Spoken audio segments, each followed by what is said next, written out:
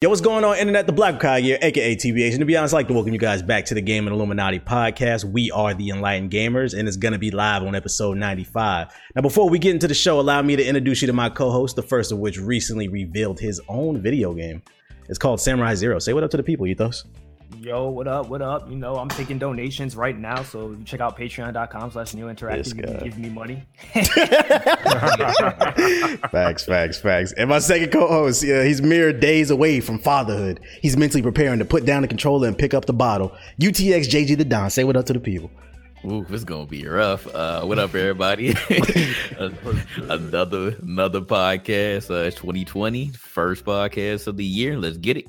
Hey, and our guest for today is a content creator who isn't afraid to speak his mind. He's on Twitch. He's on Twitter. He's the leader of the Hive. Say what up to the people, saving the bees. What's good? Thank you for having me. Facts. Hey, where can people follow you at, though?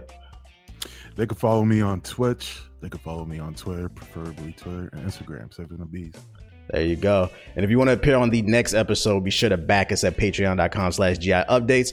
Also, be sure to take the show on the go. The podcast is available on Spotify, iTunes, SoundCloud, and all other major podcast outlets.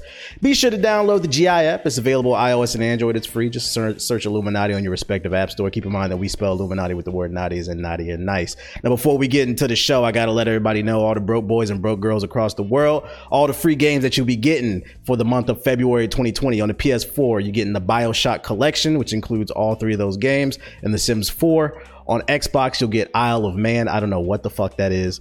Call of Cthulhu. I don't know what the fuck that is. Fable Heroes, and then Star Wars Battlefront.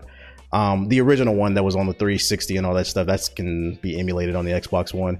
And then on the PC, you get on the Epic Games Store, you're getting Farming Sim 19, Ticket to Ride, and Carcassonne. I don't know, none of that is. And then Twitch Prime of Narcos, Rise of the Cartels, American Fugitive, Desert Child, and then Sturden White Knight. These Twitch Prime games is kind of weird, bro. Like, why y'all put Narcos for Black History, bro? Like selling drugs, and then American Fugitive. Like, that shit's kind of weird. I'm just saying. Telling us something. And then the last game is White Knight. Like, that shit just kind of weird. I don't know, man. Real low key. Yeah, I see you, Twitch. Yeah, we watching you, Amazon, Jeff Bezos. All right, let's hop into the conversation. The first of which is Apex Legends Season 3 has come to an end. For those of you unaware, we are recording this episode February 1st. It's going to be a couple weeks before this one comes out. So whatever happens between now and then, if we don't talk about it, that's why. By the time this episode comes out, Season 4 will have already started. It starts on February 4th, which is 3 days from now. And I kind of just wanted to talk about our impressions or a review of Season 3. How we think we can improve, likes, dislikes. Jay, you got the floor. What you think of Season 3?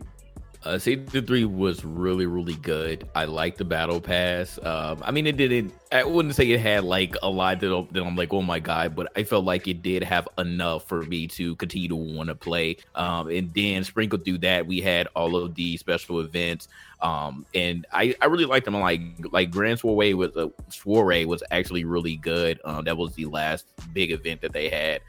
So having those like LTM game modes, the different LTM game modes being switched, whether you like them or dislike them, the fact that like they did that was pretty cool. I don't really have a problem with like the buffs and or nerfs that they had. I pretty much like went in on this one. Like I feel like Season 3, especially for GI, was one of our like strongest, because we were like on Apex heavy, and I feel like we all got better throughout that. So I think that overall, like, we all enjoyed Season 3. Like I feel like it was more competitive. Of course, it was way more hackers, because boy oh boy were they out, because people were definitely trying to get the Apex Predator rank. On stream, we encountered that BS. We did, yeah. They were doing some mighty strange things trying to get their ranks, and there's been other little things, but again, that doesn't really have anything to do with Season 3. That just has to do with people just being dickheads about video games. But again, overall, Season 3, like, I love this map way more than Kings Canyon, but that's just my opinion. I know some people just like Kings Canyon for nostalgia, but I still like this, and I like everything that they did. Like, I don't really have any complaints. It was more just the players that I dislike, but I think that they did a really good job of Season 3, just mainly with the special events that they had. Like the Christmas event was cool too, but again, like little things like that, I can see that they're trying. And it was just something to, switch it up a little bit from the, the typical battle royale games that you play. We was talking about it like right before we started the recording. You were saying it had been a year or a while since you had actually played Apex. Bees, what kind of kept you away from this game, and what do you think could draw you back for season 4? Well, I had a lot of bad problems with it when it first came out. So let's start with the fact that I went and started playing it on PS4 first before I went on PC. I went on PS4, and for some reason, I guess I had the vanilla OG PS4 before I upgraded to the PS4 Pro, and I kept getting the blue screen of death over and over. And this was happening on stream too. Yikes. I remember I was on the front page of Twitch at one point, and imagine like booting it up. The game just came out. I had like 8,000 people watching, and 10 minutes into the game crashes. I booted it up, it crashed again. And it crashed probably like 5 times on console. So I went on PC, I booted up on PC, and it crashed on me again. So I'm like, shit, man, I'm gonna play something else. So I went back probably like 2 weeks later, and I kept getting the same issues. Now, around that time, they said that they patched it, which is bullshit, because I tried again, and I got the blue screen. I don't know what was going on. So I went and I copped the PS4 Pro. I'm like, all right, something's got to give. I don't know what the fuck is going on. So, get a PS4 Pro. And it was a final straw. Blue screen. Again, error screen. And at that point, it was a great game, man. It was fun. It was just a shame that it was just unplayable at that time. And I think I'm willing to give it another chance because I hear nothing but good things. It's just, will it be playable for me? Are you not comfortable like playing shooters on PC? To me, it's situational because I feel like games that play like Call of Duty, for me, feel much more better with a controller. You know, especially if you're aiming down the sights. Some people, you know, they have their setups different, you know, with their mouse and keyboard. But for me, I grew up playing console. So I play shooters like Call of Duty, Battlefield on console. But on PC, I'll play games like Unreal Tournament on PC, Overwatch on PC.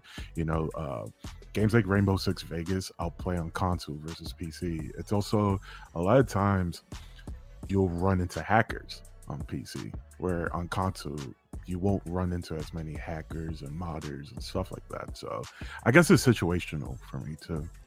I would say if you are open to give it another chance, know that like for most PC shooters, you do have to play with mouse and keyboard because that's usually what I do. But this is the one shooter I do play on PC with a controller. For some reason, it just works. I don't know what Respawn did.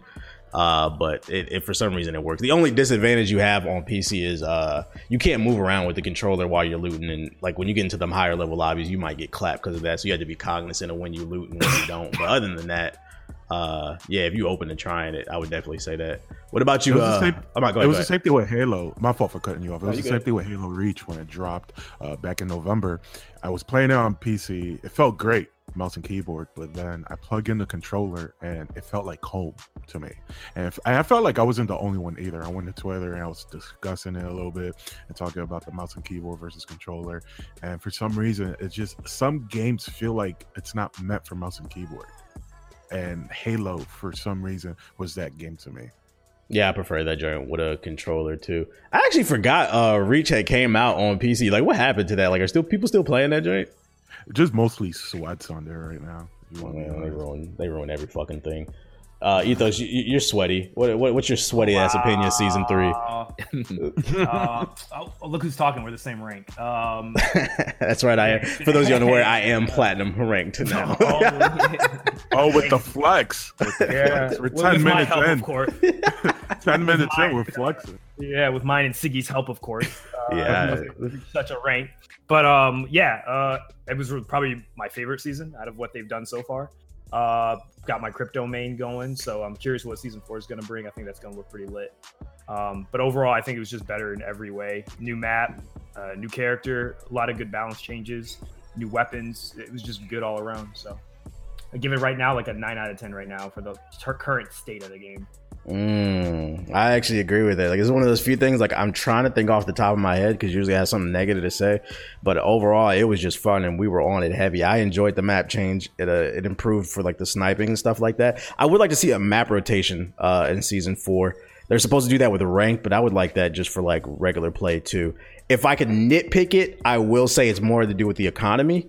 For some reason, like it's $20 a freaking skin. EA, come on, dog. And then those what are those orange points that you call? What are those even used for besides unlocking characters? Resetting challenges. Yeah, they're pretty much. It does nothing. I have like $1 million in the game, and it does absolutely nothing, bro. So it's like I feel like I put hundreds of hours into this game, and I've gotten only a handful of skins because most of them you got to pay for. It's like I feel like they could do better rewarding the players that actually be on it crazy.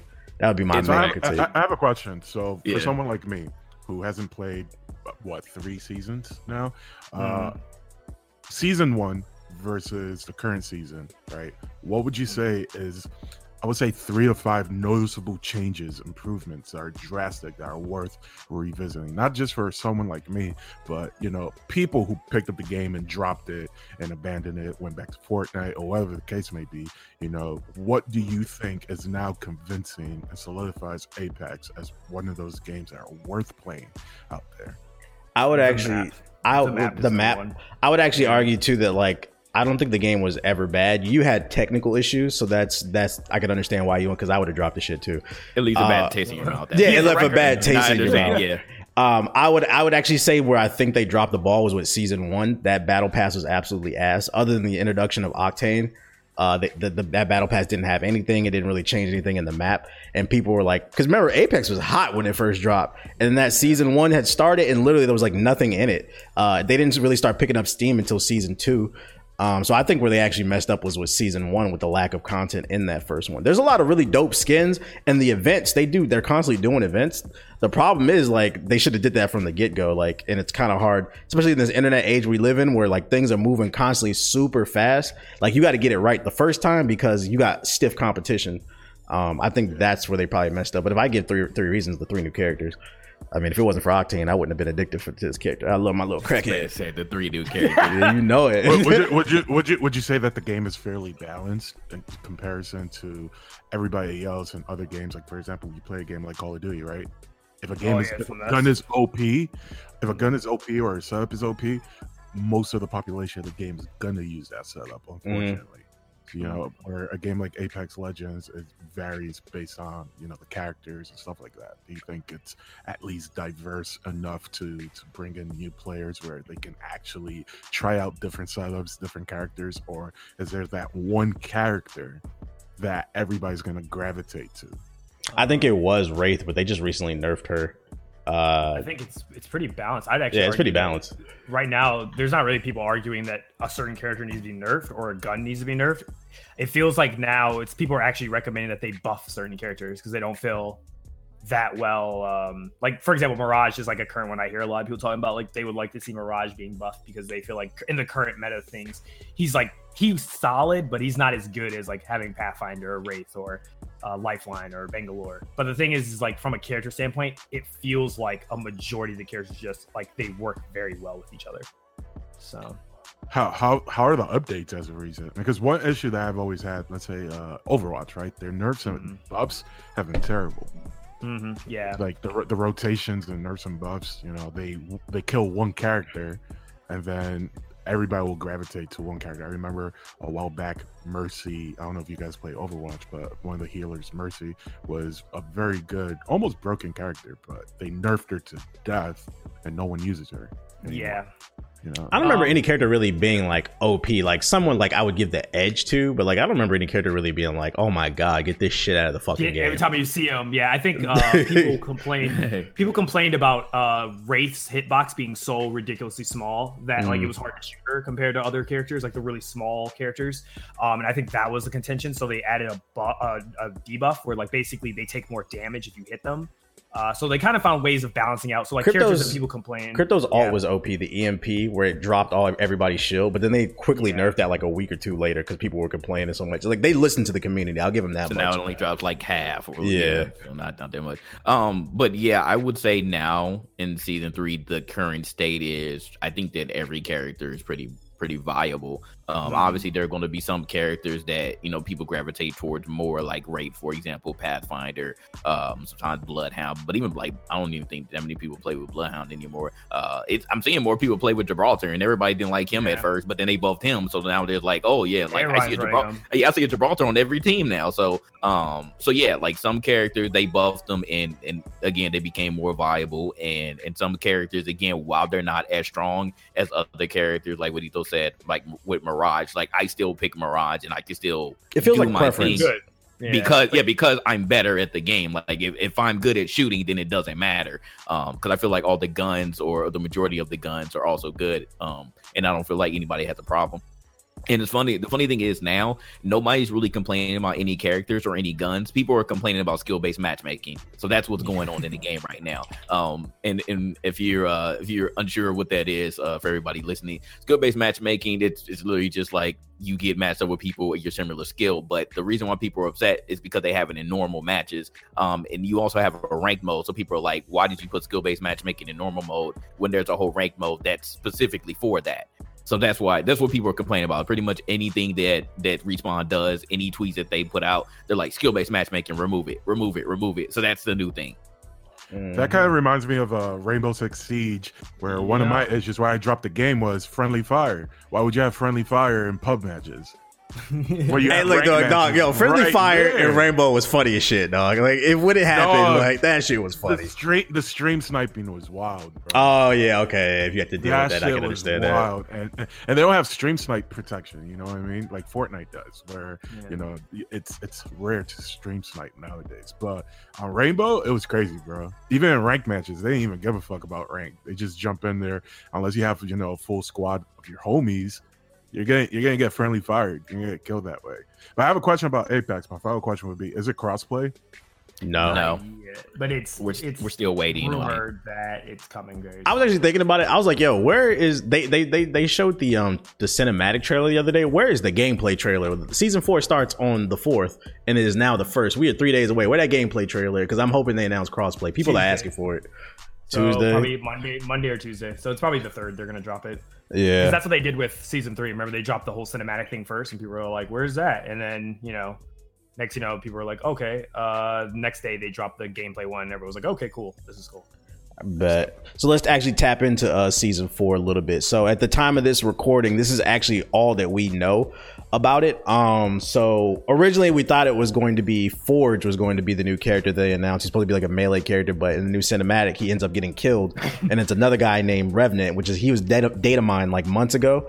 And I have to say that this was like a really dope little trailer, just because a lot of it feels like Respawn is creating a labor of love, the attention to detail that they're giving with their content, and it was a way, like a little aha moment that really got people hyped about the new character. So I got to give them kudos for that little pulling the wool over everybody's eyes. In terms of details, this is all they've announced for season 4. It starts on the 4th, which is the 1-year anniversary. Players will receive login rewards based on how long they've been playing. Map changes are coming to World's Edge, so it's not going to be a new map. It's going to be the same as season 3, but they're going to be making different changes to it. There's a new sniper called the Sentinel. It's a bolt action with a charge, which means you can like power up the rifle for like a heavier shot, I guess. And then major changes to rank play, including a new master tier. Apex Predator rank will be reserved for people who are in the top 500. If you're not in the top 500, you'll be listed as a master tier. Rank play will be split into 2 seasons, the first of which will be on World's Edge, and then the second half of the season will be on King's Canyon. How you feeling about that, Ethos? I think it's all good. I have no complaint about season 4. I just want it to come out already. I feel like we've kind of hit that point where like season 3 has gotten really like stale. We've played it a lot. They've done a couple of changes, a lot of balancing changes. I think we're all in a good spot. I feel like now it's time to introduce something new to the game. Just like, now let's go crazy with it. What about you, Jay? Yeah, I mean, I'm pretty much the same. The only thing that I'm nitpicking about is I kind of wanted another assault rifle or submachine gun, and they're giving us another sniper because you literally just gave us the charge rifle, which I love. And sniping's already the meta, so it's gonna make it even worse, I feel like. Yeah, so I was like, damn, y'all giving us another sniper. It's cool, like I'm still gonna do my thing, but I would have rather give us get another submachine gun at least. But that's just me nitpicking. I'm just curious to see what the changes they're gonna do with the map, because they're pretty much doing what Fortnite was doing with their map. So keep the same map, just make some changes, change some areas. So they're going to be more more hero based areas. So we're just going to see what that is. But I hope that they can make it like exciting again to, keep playing the same map. And again, like I just hope that they bring that map rotation in. But I don't think they're going to do it in pubs now since they, made the changes to rank. So they're probably just going to keep the same map in pubs and just let us play King Canyon on that second half of rank. So I mean that's cool. But again, like I would rather them in the near future just give us regular map rotation in pubs as well.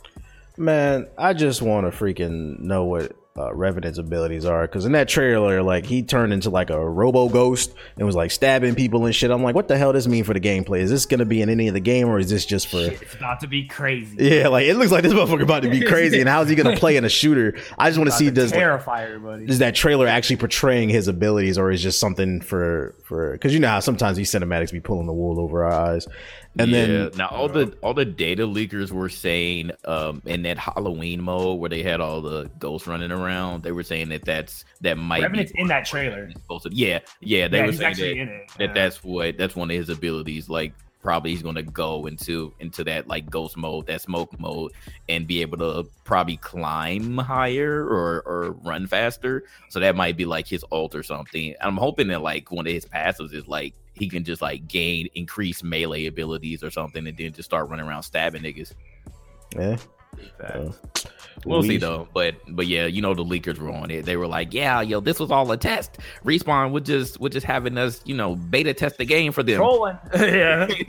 Freaking. Also, there's like I've seen a bunch of little theory videos. They're saying that the next actual character is actually in the trailer, the little girl when her dad got killed. Yeah, Loba, because they're saying the wolf translates in Portuguese to her name. Which I thought that was pretty interesting. If they, which is another like attention to detail. Also in the trailer, I don't know if you peeped, there was Titanfall pilots at the beginning. I'm like, bro, when 20 years before Apex. So yeah, y'all need to stop playing, bro. Cooper could be in the game, bro. They need to drop Titanfall 3. They need to stop fucking around. They're supposed to be working on some Titanfall game, but they said it wasn't 3. I'm really hoping they don't announce like Titanfall Tactics. Mobiles. Like I'm gonna be heated. They pull some mobile shit like like XCOM, Titanfall or some shit. I'm good off that. Titanfall 2 is one of the most underrated shooters. This is why we got you on the show, man. You're a man of culture. Big trying to tell people that. Bro, when the game first dropped, I got very fortunate enough to get an early copy, and I was just streaming it for like maybe a month straight, and it broke my heart watching the population just slowly die. And I'm just streaming and playing, and then it reached a point where I was encountering the same people over and over and over again. And then unfortunately I fell off the game, went back on PC maybe like a year ago, right when Apex dropped, because when Apex dropped, the population on PC and on console actually went up thanks to Apex. And then it kind of went down again. But it's underrated, man. I think Apex Legends is proof that it's not always about who does it the best. Sometimes it's just about being in the right position at the right time. Because anybody who's played Titanfall 2 knows that Apex Legends is diet Titanfall, bro. And it's like, if you love this game, you would go crazy for that game. But it's like, unfortunately, EA fucking released the game between Call of Duty and Battlefield and killed their own damn game. They cannibalize their own game. And that's the one thing I'm about for Titanfall 3, because when it drops, it will be next gen. And we don't know what kind of next gen games we're going to get. Right, so they probably working on Battlefield as we speak, probably Titanfall 3 or whatever the Titanfall title is. And EA doesn't really learn until there's backlash. Look at Battlefront 2, which I've been playing recently. Well, from Lil Birdie told us that when it comes to EA, like Respawn doesn't really fuck with them. EA just kind of gives them money, but they don't have any creative control over it. I think they actually have a good contract with EA, and because of that, a little birdie told me that EA don't be giving them the proper promotion because they don't, own all the rights to their properties, Respawn's properties. That's no good. Yeah, and if that's the case, EA, y'all ain't shit. Y'all, people already hate y'all. But I mean, that's why Jedi Fallen Order was so fire, because Respawn. Yeah, the EA didn't have nothing to do with that shit. They just gave them the money, and like hopefully, it like after the success of Jedi Fallen Order, like EA will give them more space and more promotion. Be like, all right, well maybe we don't need to put our hands into anything. Like these guys are trustworthy. Like you don't have to control everything. You guys already killed fucking a million different. You guys killed Visceral, okay? You guys killed a million different studios. That's why I won't forgive them.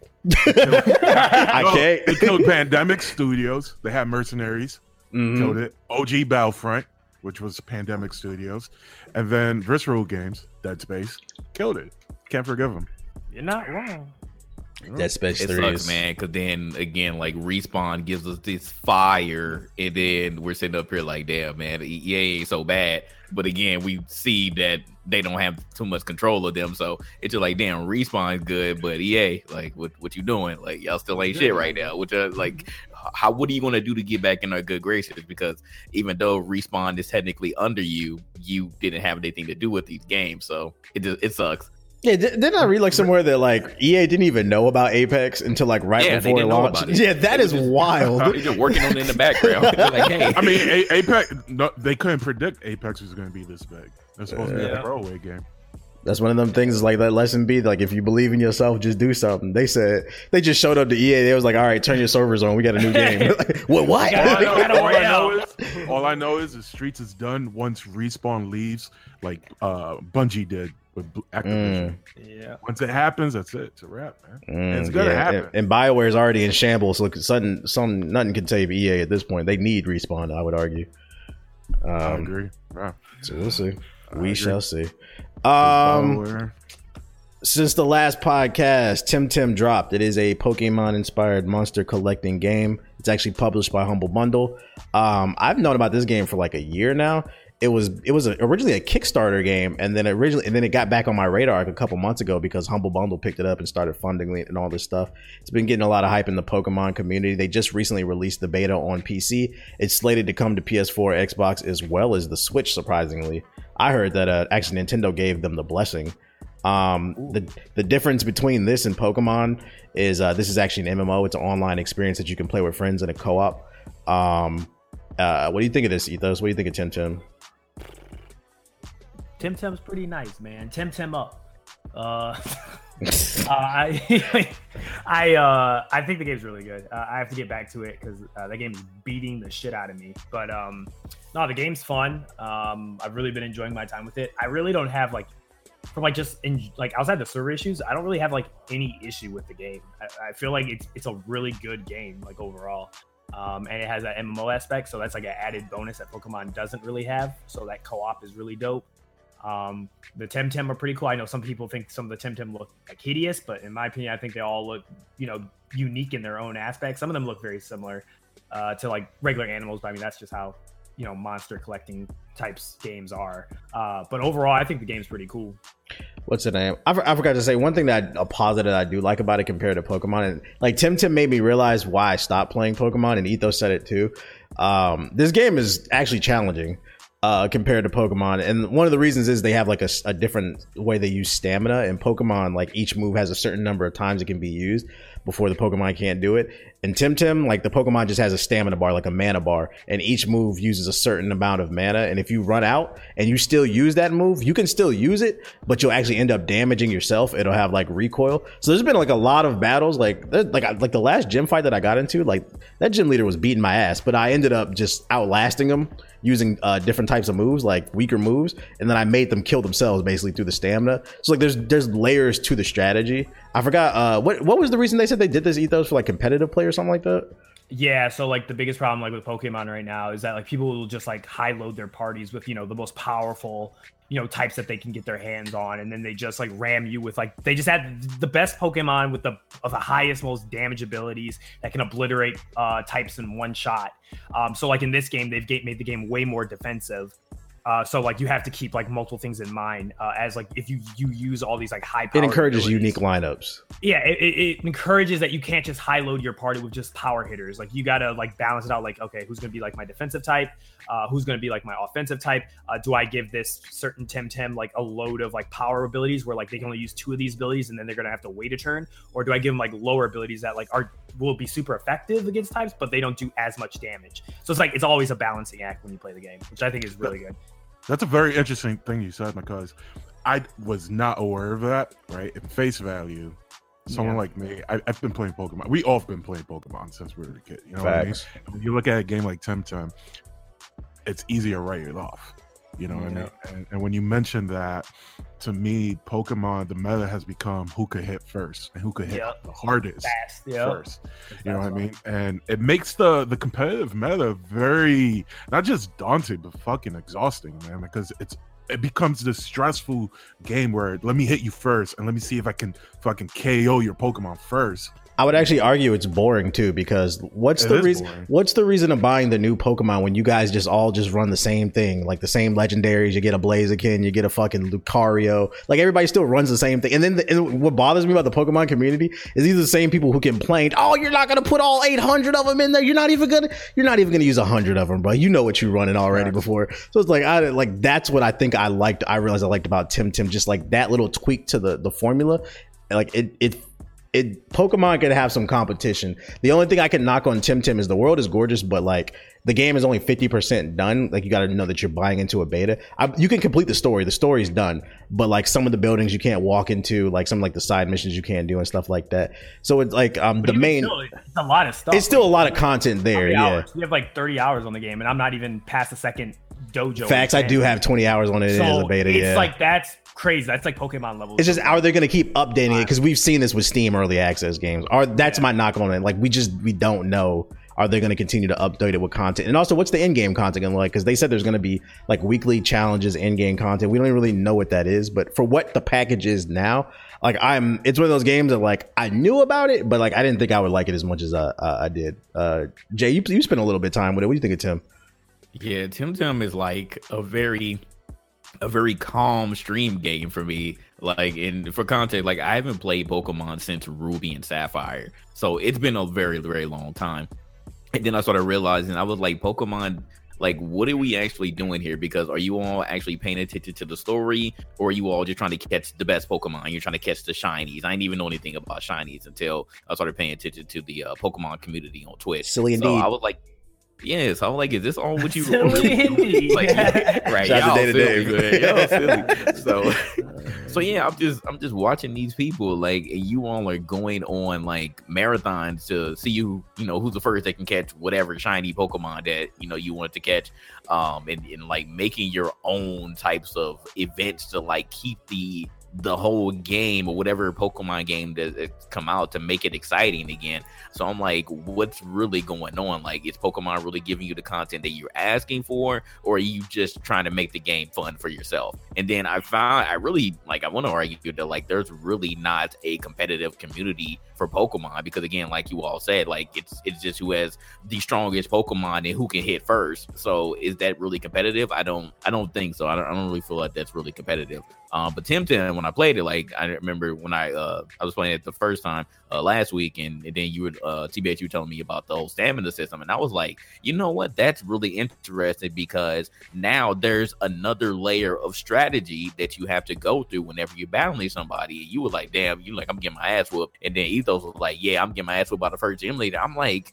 is this the same game? Like, is this really a game for kids, or like what's really going on? And then I started playing it myself, and I'm like, oh, like, yeah, you really have to think, do I want to do this move now, risk killing my Temtem, or do I want to rest and risk getting one-shotted or whatever if I decide to do that? Or can I outlast my opponent? I definitely dealt with that a couple times too when I'm facing somebody. I'm like, yeah, I'm gonna just let you kill yourself and then I win the game. Like I win the match. Like, it's very interesting.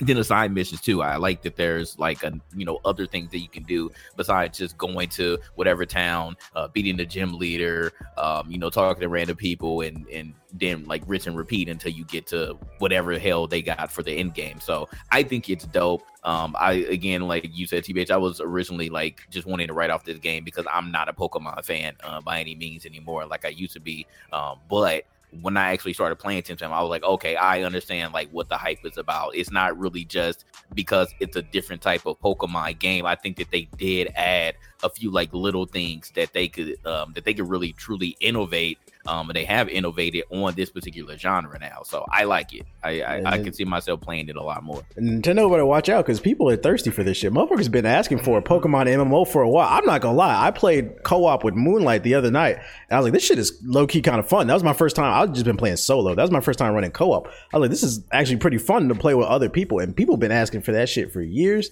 And Nintendo's not listening. Yeah. It's a good time, but you know the Pokemon community is starving. They're starving, bro. And the content creators are starving.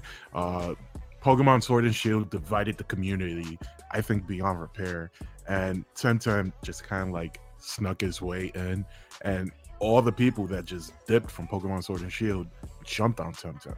So it's a good time for him right now. I think personally, I don't know if I'll ever play it, but just like it was mentioned, Pokemon Let's Go Pikachu was the first Pokemon game I played since Emerald. And I had a fucking blast. And then I go on Twitter and people are shitting all over it. And it's the same thing with Pokemon Sword and Shield. You know, I had a great time streaming it. It was fun. I was doing raids with a couple of people in my community. And, you know, just looking at how the community is kind of in shambles, left and right. There's always something to complain about. I think Temtem kind of came out in a good time because it's capitalizing on it without even probably knowing. Yes, sir. And it's a great stream game because like you don't have to be super focused. Like you can sit there and talk to your chat, so people will pick it up. Them servers was getting hit hard. Like the first day, I was like 20,000th in line or whatever. It's not like that anymore. You can just log in and play now. But like, the thirst is there. So Nintendo better watch out. It was real. As soon as I saw that, I was like, yeah, I'm just gonna wait because y'all are really, really thirsty for this game. It was crazy. I wasn't expecting that at all. It's always nice to see little games come out of nowhere, especially because this is coming from like an indie studio. So it's nice to see like little success stories like that. So Nintendo, get on your P's and Q's. It's nice to see some competition. Let's talk about a game by a studio that I just cannot stand. Dragon Ball Kakarot. World War Bandai Namco. And you got the flow on this one, Bees, like, because you're the only one that's actually played this shit. So I think it's fair for you to talk. Give us some pros and some cons. What do you think about Dragon Ball Kakarot? What's your experience? First things first, yo, Bandai, don't hate me. I've been shit. Look, I've been affiliated with Bandai for like 7 years now, and you know there's some cool people, but yo, the games that they be putting out, bro, it's trash, man. And Dragon Ball Kakarot, I'll tell you this, it's not a bad game, right? If you are a Dragon Ball fan, like any other Dragon Ball game, you're gonna eat it right up. It's a nostalgic game where it capitalizes on all the stuff that you love about the series, but you take that away, it's just this bland, empty game where it's like, if you don't like Dragon Ball, why would you even pick it up? You know, I played a good portion of the beginning of the game. It felt way too easy. You know, it's just circle, and then you press one button. Does it play like Ultimate Ninja Storm? Kinda, yeah. It's made by CyberConnect, and they're great set of devs. Don't get me wrong. Asura's Wrath is criminally underrated. True.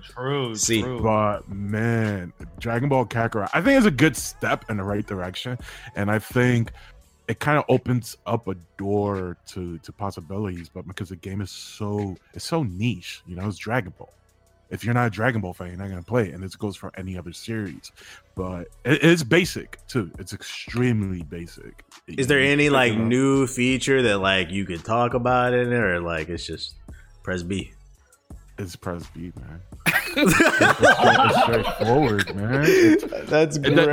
That's the thing with these Bandai games. To anybody listening, if they're unaware, Bandai is required to drop a Dragon Ball IP annually. If they don't, Dragon Ball license. No. Wait, where are you getting this info from? Where are you? Hold on. Breaking news. Yo, give us who's your source. That's licensing. I don't know if you guys realize this, but Bandai drops an anime game maybe once or twice every 3 months.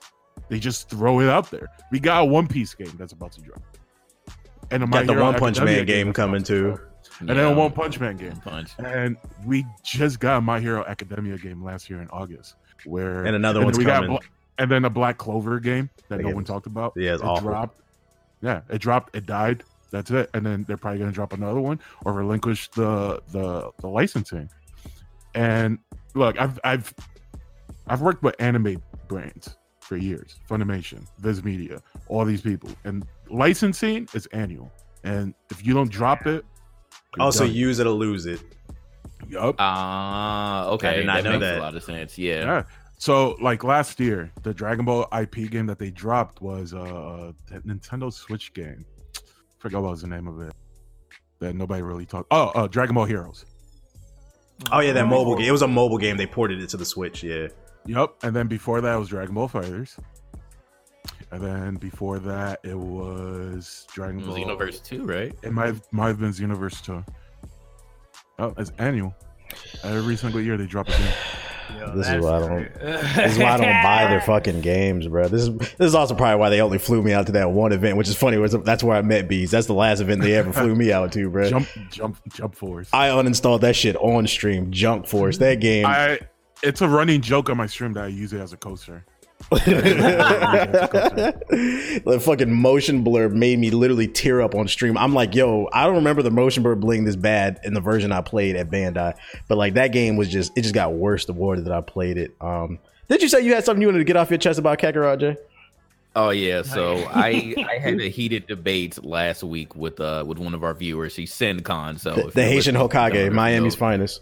Yeah, so we were playing Apex, and all of a sudden we got in a conversation about DBZ Kakarot because I think somebody asked in the chat like, "Who's getting Kakarot? Who got Kakarot day one?" And I was like, "Ain't nobody get that shit." I was like, "This shit is trash." And you know me, I usually don't say that the game is trash, but I was just fucking around. I was for like, Dragon Ball, I'll make an exception. Yeah, I was like, man, this game is trash. I was like, nobody in GI wanted that shit for real. And I was like, I only saw Chaos playing it because he said that he was game champ with somebody.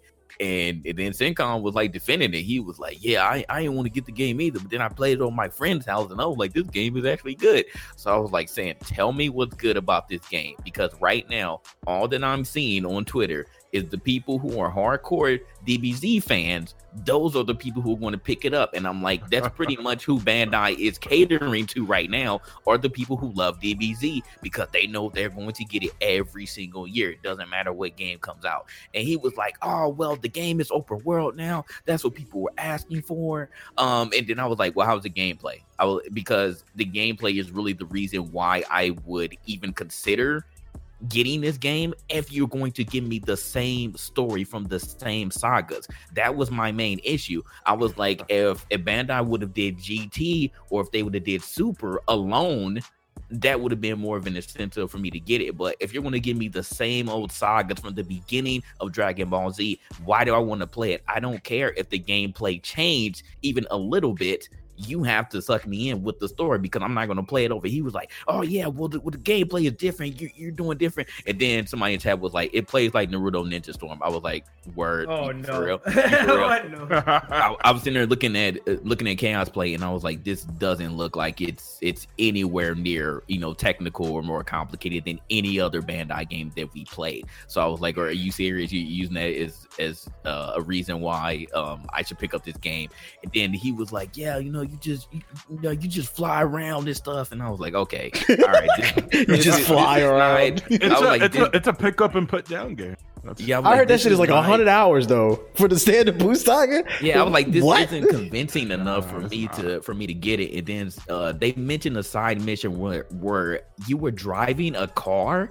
And I was like, bro. Yeah, you remember the episode where Piccolo and Goku get the license? Yeah, I was like, I'm done. I don't want to play that shit. And they was like, you don't have to. But I was like, the fact that it's in the game, why would anyone want to do that? I don't understand. And they was like, yeah, there are side things where like you see robots and stuff and you can defeat them if you want to level up and get special stuff. I was like, that's not exciting for me. So if you're using gameplay as your argument to why this is so new and innovative for a DBZ game, that's not enough. I was like, first of all, the gameplay, it sounds like it's still mediocre. And then on top of that, again, we're playing the same sagas over and over and over. Bandai, you gotta give us something different. Like with Xenoverse, you kind of tried with the what if scenarios and making your own hero going in there. Okay, but Xenoverse 2, you did the exact same thing. Why would I want to play that? That's why I didn't get Xenoverse 2. And I'm sitting there looking at Kakarot. I'm like, I don't care if it's open world. Like you missed the ball. I don't want to play this shit again. And they were just like, oh no, you can't call the game trash. And I was like, you're not going to convince me. I'm not getting this game. So we went like literally like argued about this shit for an hour. And I was like, I don't. Did you get to go fishing with let me tell you, Vegeta in the pink shirt? Let me tell you something about the Dragon Ball community. The Dragon Ball community is committed to Committed to the stuff fuckery. that's they just committed to mediocrity. And the problem with it is when the game initially got announced, right? Just this little bit of gameplay or trailer, it was cinematic, they went crazy. And because they have to stick to their guns for some reason, it's as if they can't just change their opinion.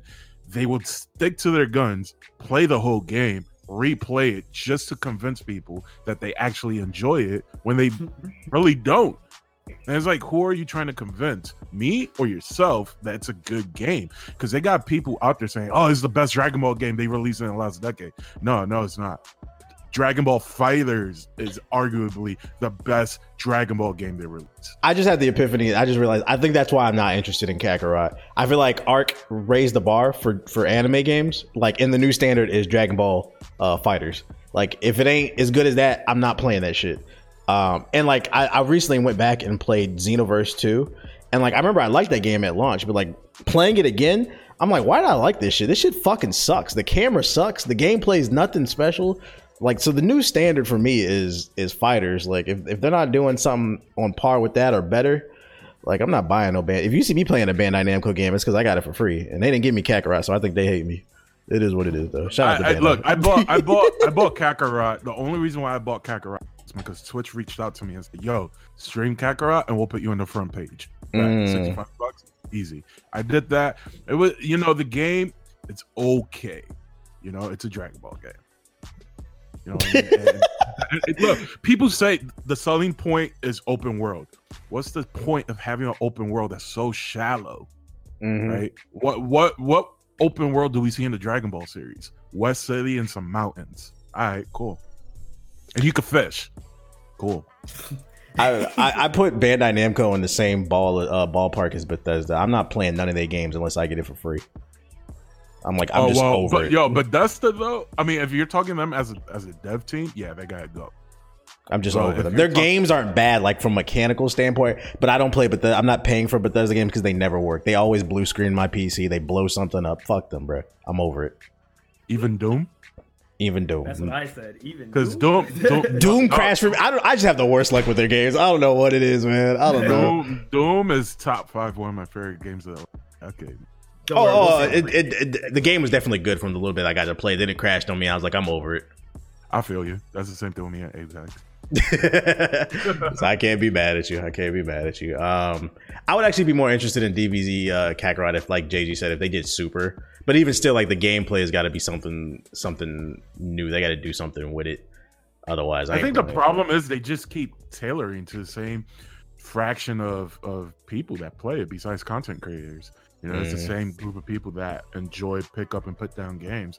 And if I'm gonna game and I'm gonna pick something up and put it down, I'm gonna look for something that's, I don't know, like a multiplayer game that has some sort of depth to it. Like Bandai Namco games are for people who enjoy getting $5 back from GameStop when they trade in games. Like, it's just no way you can convince me otherwise. I know there's no correlation, but I don't give a fuck. And also, like, as an anime fan, they kind of have anime fans in their palm right now because it's a monopoly. If we don't support the game, we might not get the anime games that we want, and that's what sucks about it. I'd argue we'd be fine without them versus just getting. I would prefer not to have them at all. It'd be more exciting too when they finally do get to announce something versus now. Now I know there's going to be another one in 2021. It's probably going to be Dragon Ball Kakarot Super next year. Watch. It's gonna be Dragon Ball. It's probably gonna be Dragon Ball FighterZ too. Yeah, I think the Super version is coming though of Kakarot somewhere down the road. But yeah, I wouldn't be surprised by FighterZ too. It's either gonna be FighterZ 2 or it's gonna be another Nintendo Switch port. Yuck. You love Kakarot, right? Nope, I don't play Dragon Ball Z games. Remember, I have standards. Stay away from the games and stay away from the fan base. That's actually. What I will say is the last DBZ movie to drop was fire, but that was hell yeah. No one hates Dragon Ball. No one hates Dragon Ball more than Dragon Ball fans. What the fuck? Yo, they're the Star Wars fans of the anime community. It sounds. You try to get them to watch something else, like they don't Star understand Wars. why. Like, why? I just watch Dragon Ball. And how many times do you need to watch Gohan get his fucking arm blown off by the android? As much as it takes. It was just such a good saga, man. It's the same formula. Bad guy comes, bad guy does bad things. Good guy gets strong. Good New guy power wins. level. Yeah. I mean, it's great, but I feel like Dragon Ball is one of those series where it's great to get into anime, but you gotta explore other series and watch good anime, and play good anime games. Bandai Namco, I pray for y'all. My New Year's resolution is please just take your time with your games. Nobody's mad. Everybody wants anime games. Just take your time with it, man. Like I don't ever want nothing to fail. I'm just not buying that shit that y'all putting Bro, out. I don't want Jump Force 2 next year. So. Hold that. Hold It was that. like, man, I was so excited to have some of my favorite anime characters in that, and then Bro, I We saw got the video Toguro. lost our minds at E3 when we saw Yeah, it. we got so excited when that game got announced. Is that Light Yagami? Oh my god! That story in Jump Force is one of the worst things I've ever. Honestly, it should go in the landfills with ET. Like that story was fucking awful, bro. I was like, this is embarrassing bad. All Jump Force did was just make people argue about which character is stronger than the other. Could be like it fucking matters. Yeah, because they all got the same fucking 4 special attacks and the same one little combo. Yeah, it was fun though. It was fun playing with homies and stuff. But then you get the full game at home, and you're stuck in like 5 hours worth of tutorials and unskippable fucking dialogue. That's what pissed me off about the Literally game. the issue. Like I had fun playing it at the event with you and like fucking Afro and shit, and that game made me realize. Well, I've always known this, but it really made me realize anything can be fun with like when you're playing with the homies. But like when you got it by yourself and you was by it, like you By yourself they're in the like dark yo, room. like you start noticing shit. Like yo, this Yo. shit fucking sucks, bruh. That shit almost made me an alcoholic. That shit was bad. Oh my god, man, that Yo, please. I was on stream. I'm like, yo, I haven't had a drink and crack one open.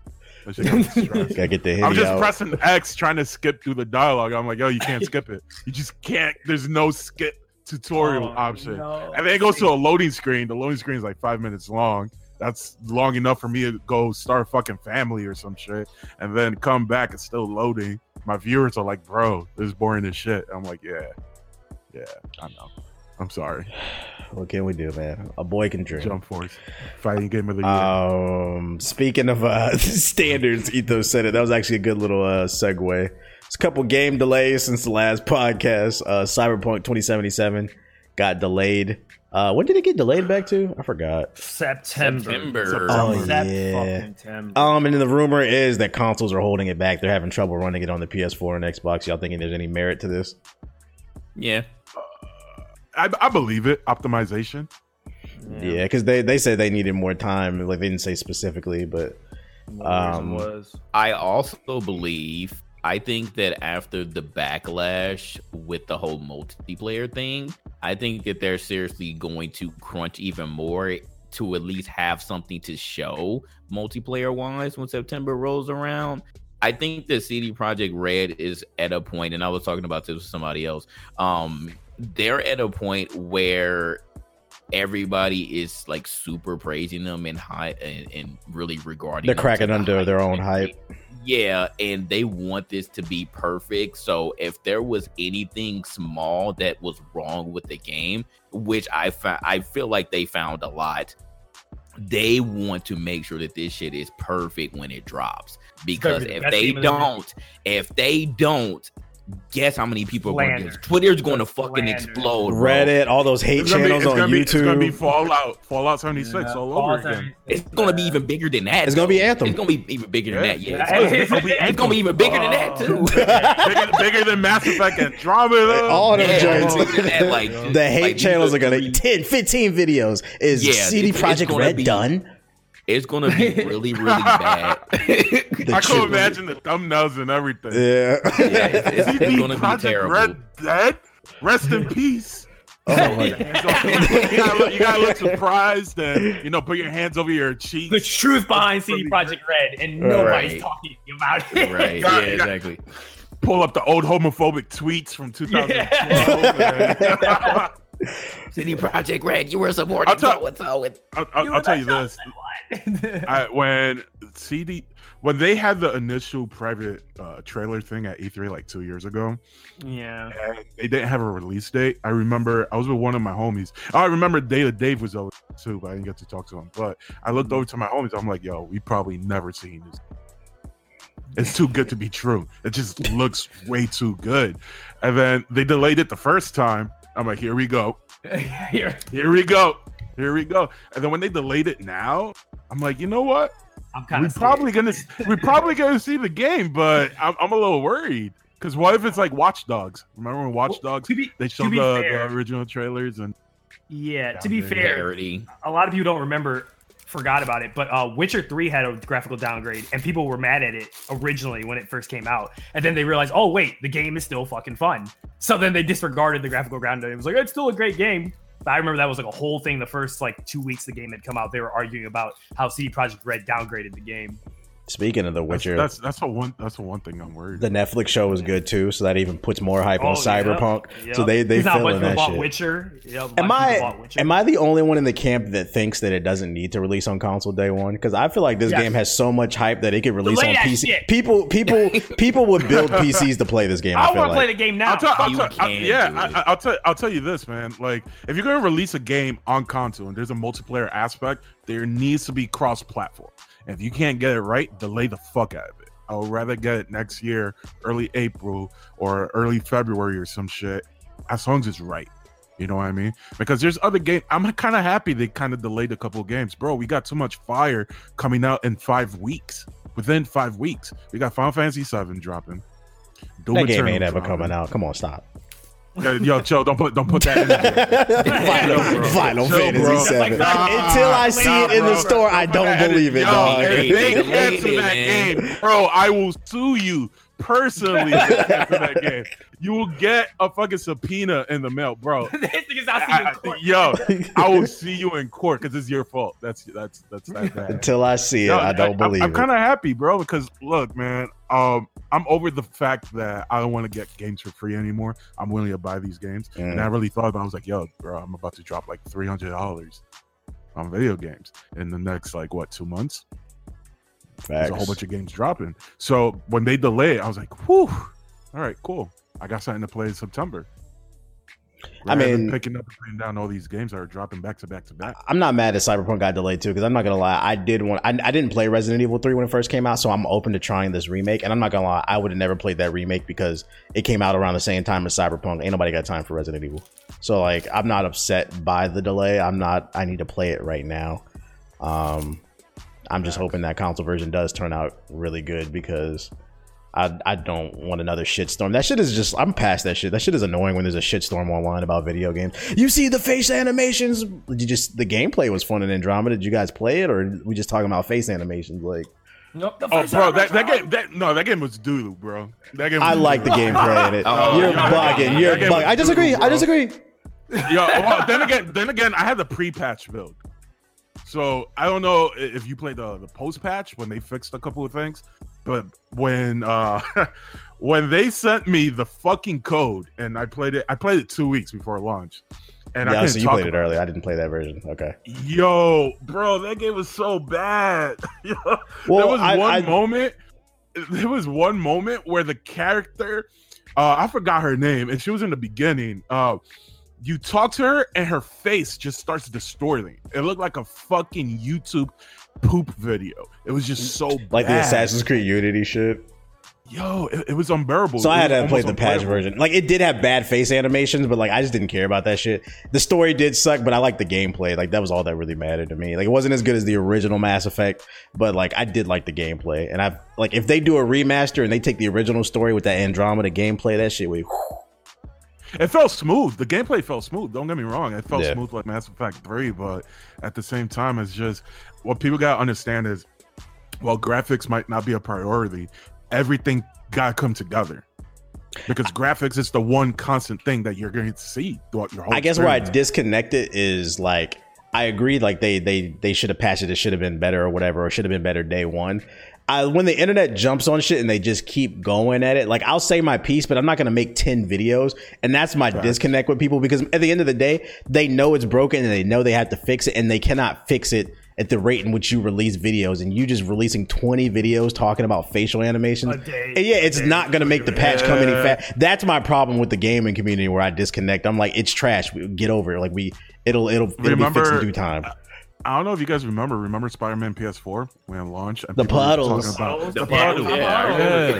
The puddle touches. Oh, look at the reflection. It's not there anymore. Oh, this game is trash. No, Sony, you ruined Spider-Man. The game was great. Look at the webs. Look at the webs, bro. The webs are not as detailed like in the trailer. Blah, blah, blah. I'm just like, really? It's kind of fire, man. And they just be doing that shit for views. They just be doing that shit for views. And that shit irks me. Like, bro, these are people, bro. Like, chill. It's the outrage culture. Yeah, like what I said about Kakarot on this podcast, that's where I leave it at. Like, I'm not gonna be on stream every day. You're not gonna make another video shitting on it. Yeah, like I'm not gonna sit here and rag on it. Like I said my piece, I don't really get the point. And then they be in the comment section of other people's videos. Yeah, that's right. Get them. Like, damn, you need to make videos and comment on other people's videos. That shit is wild. Would you play Kakarot if somebody was to donate the 65? Oh yeah, I always said if somebody donates it to me, I'll play it. I'm just not buying that game. Yeah, that was a. It looks like a 6 out of 10. That's what Bandai Namco is famous for making. They're famous for the 6 out of 10s.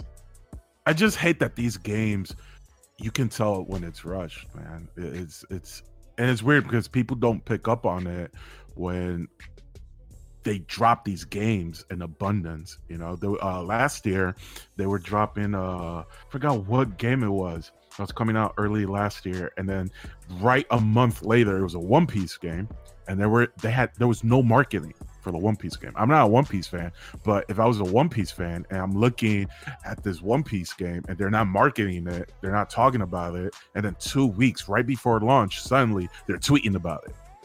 Well, I mean, that's not even a gaming thing. That's like, people are just ignorant, period. The one thing I've learned about being in a game for so long online and creating content is a lot of people don't watch content anymore to be entertained or be informed. Most people nowadays watch content to be right about something. They'll sit there and watch a 10-minute video and try to find something wrong with it so they can tell you about it in the comment section. And an example being is I dropped my Astro Chain review today on YouTube. And one of the first comments in the comment section, the video wasn't even out for 5 minutes. The video is 15 minutes. This dude is talking about something. I ain't buying this garbage. I ain't buying these PC games. Astro Chain is a Nintendo Switch exclusive. If you'd have did a quick Google search, you would have known that. Now, you just want to be mad at me because you know I like PC gaming and you think I'm some PC Master Race type of dude, like, because I have a preference for that. But I also play console games. But I'm like, that's the type of shit I'd be talking about. You just want to be right about something. That's how most people are. Most people don't read IGN games, but that's a very niche audience. So then they're ignorant about a lot of things, like the things that we're talking about. And these conversations might amaze some people. Like, wow, these dudes know some really in-depth stuff about the industry shit. But most people don't care about this shit. They see Dragon Ball, oh, I'm going to buy it. That's Goku.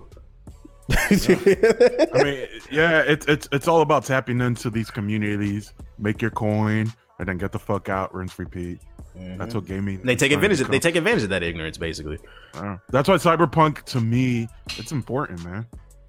It's these games. Look at God of War on PS4. Yeah, I feel like there wasn't a lot of games in the PS4, Xbox One era that really kind of pushed the culture forward. That was like, wow, like this is a labor of love. Like Cyberpunk looks like that could be that game, because I feel like I don't really get excited about a lot of games anymore. I look forward to games, but like hyped, I don't feel like I get hyped anymore for a lot of games.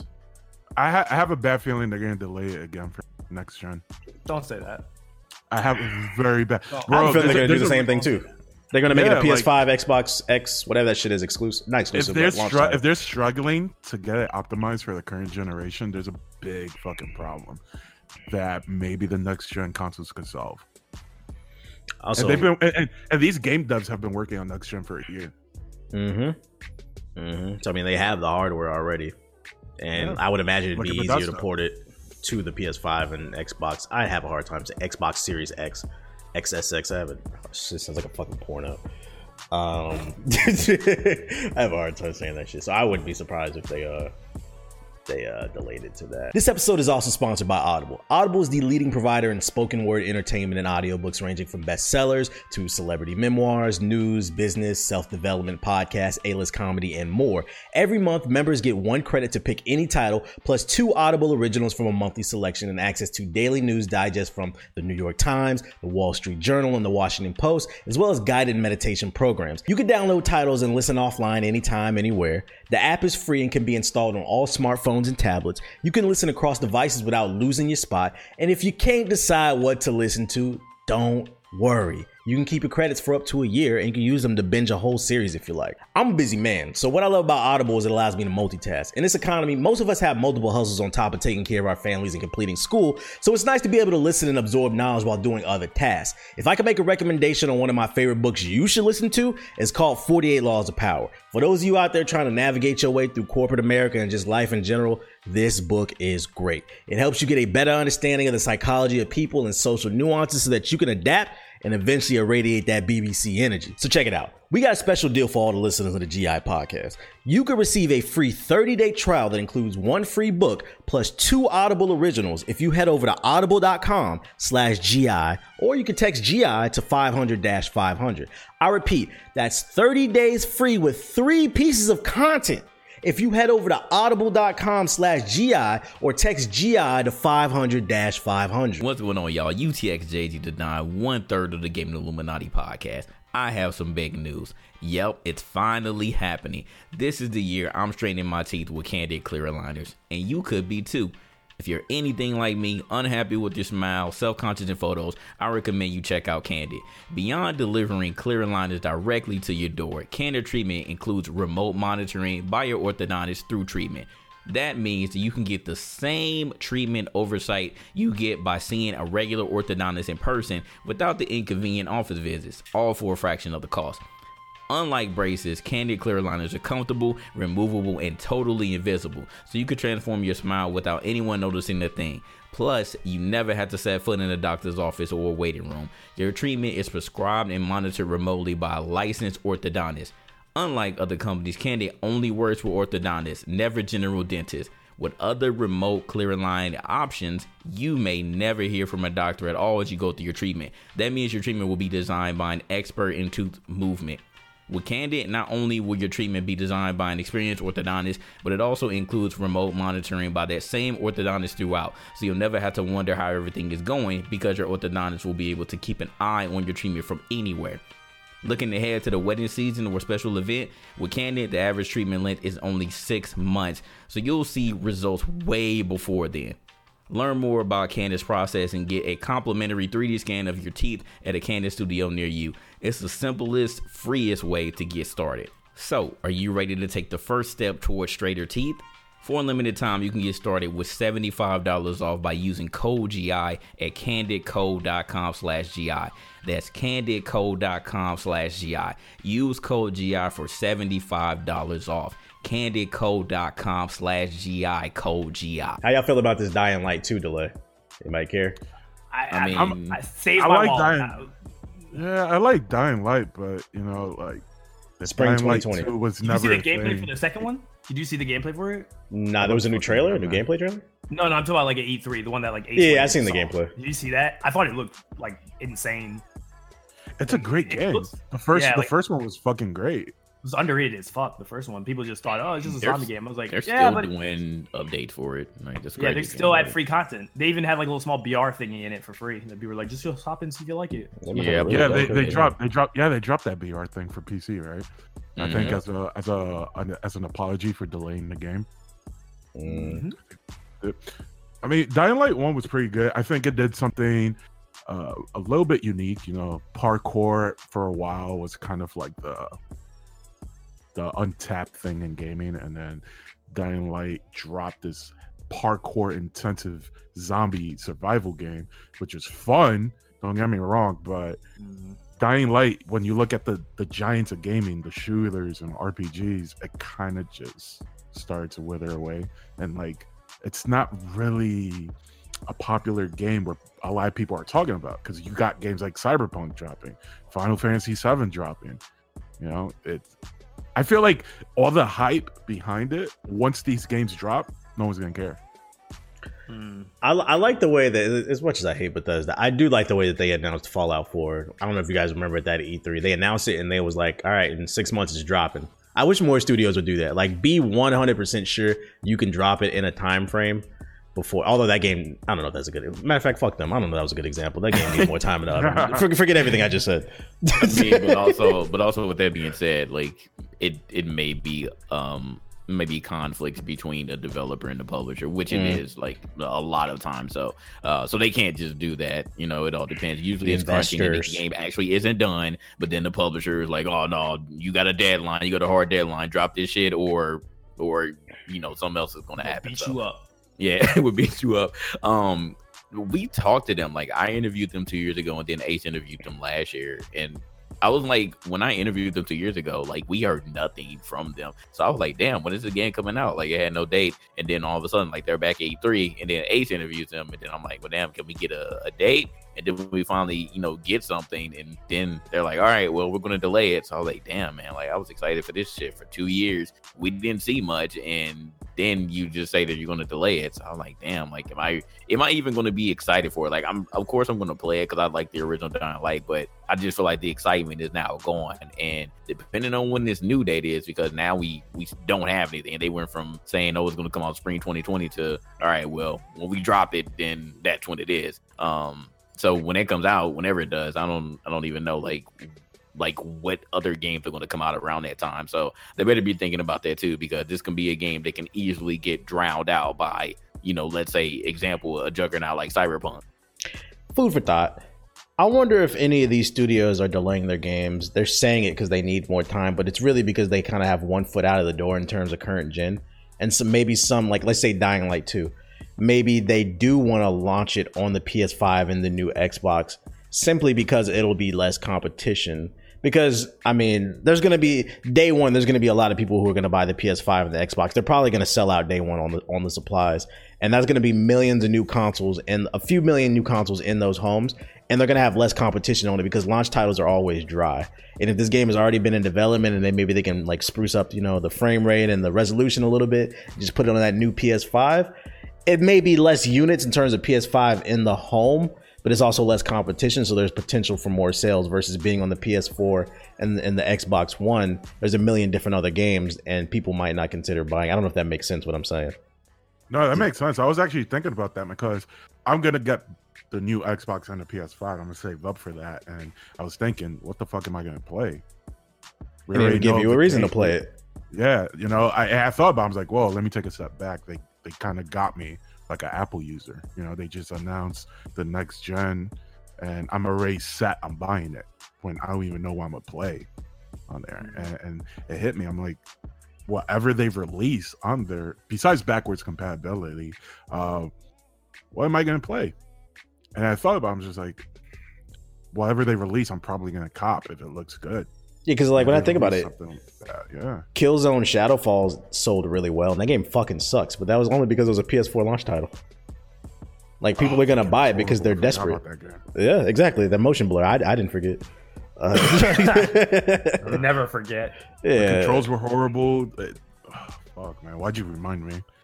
Yeah, so do you want to be a big fish in a small pond, or the other way around? I think maybe some of these studios are considering that because we're on the edge, and it's like, I also feel like you have a chance for your game to be forgotten when it's at the end of the life cycle, because like people are going to be so excited about the PS5 news and the new Xbox news, like your games might get lost in translation. They'll be like, oh, that's going to be on the PS4. Like, I'm already saving for the 5. It's not really exciting. So I don't know. Just food for thought. Dying Light 2. I'm excited for it though, a little bit. I might cop. Yeah. Speaking of the new Xbox, since the last podcast, it was officially announced. It's called Xbox Series. Well, they announced it as the Xbox Series X, and then another article came out and they clarified, and Microsoft said no, the new Xbox is just called Xbox. So that's confusing. That's going to be hard to sell in GameStop, but then that doesn't matter because we don't know if GameStop's going to be here next year. So XSX, name, the look, expectations. Ethos, what were your thoughts on the announcements of the new Xbox? I don't care. Okay, good take. Jay, what's your take on that? Fucking PC.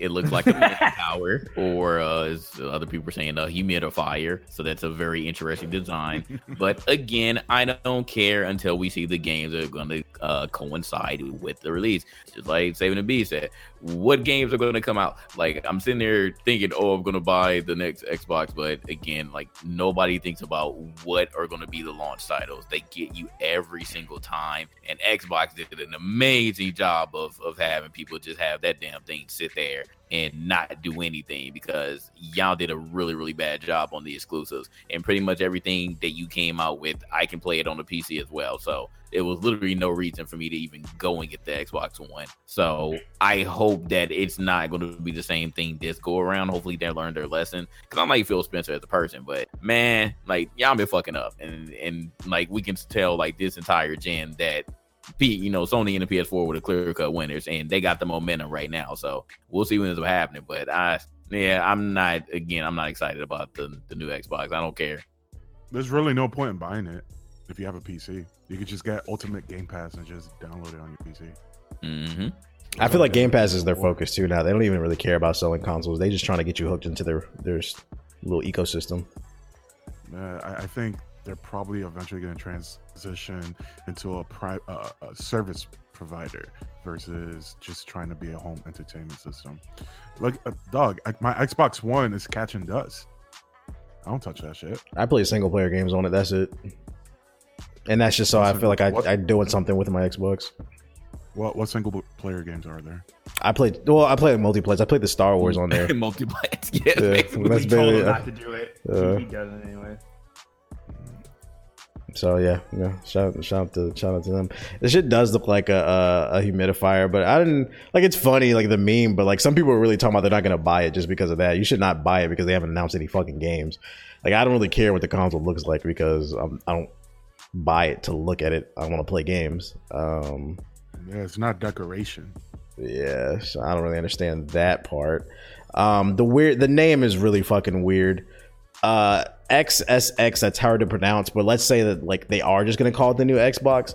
Jokes aside, when people go to Best Buy, like the average person who does not read or listen to podcasts like this, they go to Best Buy, GameStop, Walmart. When you tell them, when the son tells the mom, I want the new Xbox, and then she goes and buys an Xbox One, a lot of people are going to be very highly upset, because I remember a lot of people couldn't tell the difference between the Wii and the Wii U.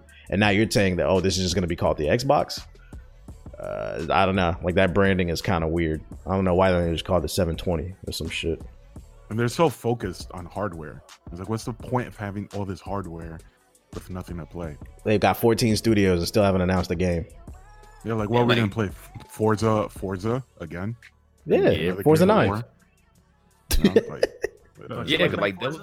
That was literally their focus last year. Like, with all those teraflops that they were touting. Okay, that's cool. We don't care if you're more powerful than the PS4 because 120 frames per second with nothing to fucking play. Hey, and I still think that's a lie too. Yeah, I remember. Was it you, Ethos, that was sitting next to me at E3 when we were at? It was a couple years ago, the Xbox conference, and they announced that the new Xbox was gonna have like 10 teraflops, and like the kid next to us was like crying in excitement and shit. I'm like, I remember looking at him like, dude, you don't even know what the fuck a teraflop is. Like, everybody went to go look up what a teraflop was and what it did immediately. That was a paid actor. That's what that was. Oh my god! It couldn't have been, because we were sitting in the nosebleeds, bro. We wasn't in no nice seats. That couldn't have been no paid actor. Yeah, we weren't even. Yeah, because it's Microsoft. They don't got the budget for games because they're too busy trying to sell Game Pass. Might have been. So until they announce any games, I don't even know what to say about this. I feel like they should have showed off a game or two. And the same thing with the PS5 when they finally reveal it. Like, please show a game or two or something. Like, don't just talk about specs, because it's not enough. And like I said in my solo podcast, I advise everybody, like, don't get too excited. Like, I know the PS4 was superior to most people by most people's standards this generation, but don't forget the 360 was great last generation. Don't just dismiss the Xbox because the PS4 did great. Was fucking great, man. And if history tends to repeat itself, it was the PS2, then the 360, then it was the PS4. So if history repeats itself, the Xbox might be top dog next time. So, wait to see what everybody announced before you just go throwing money at a company. Don't be a fucking drone. Facts. That's all I got to say about the Xbox. Assassin's Creed. Anybody care? Ragnarok? New rumors? Yeah. Man, these rumors sound fire. All right, check it out. So, a while back when it was The Division. There was a Viking holding a piece of Eden in it, and people were like, "Oh shit, is it going to like the Viking era, like the Norse and stuff with Assassin's Creed?" Because Ubisoft is, for those who haven't been paying attention, they've been creating the Ubisoft cinematic universe, making their games intertwined and shit like that. Some new rumors came out about the next Assassin's Creed. It's supposed to be called Ragnarok. It's supposed to be revealed, the rumor is, sometime this month and launch in September. Up to 4 players in drop-in, drop-out co-op. Players can only play as a single character, Jorah, who can be chosen to be a male or a female, just kind of like an Odyssey. Jorah led a small band of 4 during their adventures, is why other players can drop in and out for co-op. It'll have heavy RPG elements in it, just like Odyssey and Origins, and it'll continue to build on that. Combat is upgraded with more weapon types and special abilities for every weapon grouping. Each weapon has runes added and it can be upgraded, durability, blah, blah, blah. Weapon durability will come into play. I don't know how I feel about that. Replacing Adrenaline is a Berserker mode, which also activates special runes like fire, frost, and lightning damage. That sounds kind of cool. Sailing returns, but it's less combat. It's supposed to be more for like exploring, parkour, and new parkour animations. The Hidden Blade is back. It's far more customizable. Maybe we can get a bacon skin on it or something. Stealth is upgraded by having physical health stealth skills such as hiding in mud, snow, crouching. That actually sounds like Ghost Recon. Blah blah blah blah, man. Y'all got the damn notes up. Y'all reading all this damn shit. How are we feeling about this? Like, let's pretend like it's real. Does anybody even care about Assassin's Creed? Y'all already know I love Odyssey, so I'm gonna let y'all talk. I'm a fan. Assassin's Creed has always been one of those games where it's like hit or miss, and it starts off really good and then it kind of just falls off for me. But I'm kind of excited for this one because I like Norse mythology, so they probably got me with this one. And Odyssey was fire, so yeah, Odyssey was fire. I think these features that they're announcing, it sounds cool. It just annoys me because everybody's been asking you to go to Japan, and spoiler, if you haven't played Odyssey, it's not that big of a deal. There's one point in the game where they basically confirmed there is a brotherhood in Japan. It was like a little Easter egg in there, and I'm like, all right, bro. And then we get fucking Norse. All right, man, this is ridiculous. I feel like they're literally gonna wait till we hate Assassin's Creed, and they're gonna dangle the bacon over our fucking head and be like, yeah, Japan, remember? I'm not a fan of weapon durability, though. I'm not either. Like that's an archaic mechanic. I've never liked that mechanic in any video game. Being in the middle of a fight and then your sword just falls apart, that doesn't sound fun. The game's supposed to be fun, especially because Odyssey kind of took liberty with the Assassin's Creed formula, and they put a lot of magic in there with the Greek gods and shit. Like, let's stick to that with like the Norse gods and shit. I don't want weapon durability. I'm curious about this co-op, because co-op in Unity was awful. It was just side missions that didn't matter, for loot that honestly didn't matter because there was better loot in the main campaign. So I'm curious to see how this co-op will play in this, and like, it better not be like Sea of Thieves. I don't want to have multiple people controlling the ship and shit like that. That shit sounds annoying. See, I skipped Unity, but can co-op make or break a game though? I guess I'm in the boat of why do it. Yeah, I would still play it, but it's like, why do it if you're not going to do it right? Especially because they fucked Unless up. Unless they based the game around co-op mechanic. Yeah, which it sounds like that's what this one's gonna be around, if we're pretending like these rumors are true, because this comes from Reddit. We can't trust them. We can't trust Reddit. What about you, Ethos? I mean, I kind of didn't even beat Odyssey because I kind of got bored of it. So I don't know if I'm really excited for this one, to be honest with you. I hope I will. I hope I can rekindle that like love that I had for Origins, because Origins is probably my favorite Assassin's Creed game. But I don't know. Wow, because the main character's black. Yeah, absolutely. Absolutely. I agree. Happy Black History Month. Yeah, exactly. Wakanda forever. We was kings and shit. Yeah, that's what they say in the comments section. The little racist ass comments. We know what y'all doing. That's equivalent to the damn Trihex and on Twitch. We was kings. We was kings. Head asses. What'd you say about this, Jay? I mean, like I said, I'm very excited. Odyssey was the first Assassin's Creed game that I played and beat. Like, that shit was amazing. So, and like I said, if this is real, I am very, very excited just because of that co-op aspect alone. Did you play the DLC? I played like one part of the DLC. Oh, you gotta beat that. Yeah. I don't think I'll go back to it. I think I'm good. Oh, okay. I know you. I've told it immediately. I got like 200 hours of that shit, boy. Exactly. You're insane playing this for that long. But yes, if the co-op does work, again, if pending if this is real and it does work, then I think that's going to bring another element to Assassin's Creed. But don't make it like if y'all just half-ass it and just like Ghost Recon, then I'm not going to be excited. But I think that Assassin's Creed is one of those franchises that Ubisoft still has that like the actual story and the gameplay, at least from Odyssey and Origins, when they kind of amped it up, it does make me excited regardless. So like I said, we'll see if these are real, but this is very detailed. Like I think it might have a little bit of validity to it. It was a little too detailed to be a rumor. I agree. Yeah, I can see if they had like 5 different things, about the details about this game, but this shit is like 20 details. Like it's a shit ton. So we'll see. Yeah, like why would you make up weapon durability? That's an odd thing to make up too, especially something that didn't exist prior. Yeah, like what you trying to piss me off or something? Like you trolling? Like what's going on? Like be upset. I pray to God that's fake though, because I don't want to be crafting and worrying about making the axe in the first hour of the game durable, and then I'm getting my ass whooped because it doesn't work. That's not fun. Or being in the middle of a boss fight and that shit just breaks down on you, like. Then you got to load another save file and go craft a better weapon, like doing side missions. It sounds like it has the potential to pad the game for unnecessary shit when it's like you just want to get to the point. It's a problem I have with Elder Scrolls games. Bethesda games. You know what will really help you when you're playing Assassin's Creed? Puma's gaming socks. Have you guys heard about this? Unfortunately. Puma is still around? That's crazy. Oh my goodness. Oh yeah, they got Puma Mania events in fucking 2K, that terrible game. That's crazy. So yeah, Puma announced they have an official gaming sock. It'll cost $105, $160 in Australia, and then £80 in the UK. The Puma gaming sock was created with console gamers in mind. The gaming sock is the first edition active gaming footwear designed for indoor and in-arena use. It delivers seamless comfort, support, and grip so many gamers can adapt to different active gaming modes and game their best, Puma says. It features medial wrap-up grip in Seek mode, lateral wrap-up support in Attack mode, and heel wrap-up stability in Cruise and Defense mode. How will this improve your gaming, Beast? That sounds like a fucking Yu-Gi-Oh card. What the fuck are you in Attack mode, right? That's great. How would it improve your game? Well, I wear socks. I don't know about you guys. I wear socks, but Puma, $105 for socks? This shit like it to make your feet sweaty. Is that shit gonna cook me breakfast while I'm playing video games? Is that why this is so expensive? I don't know, man. Attack mode, defense mode, and it's Puma? Nah. This shit like it don't got no ankle support. What you think of this shit, Jay?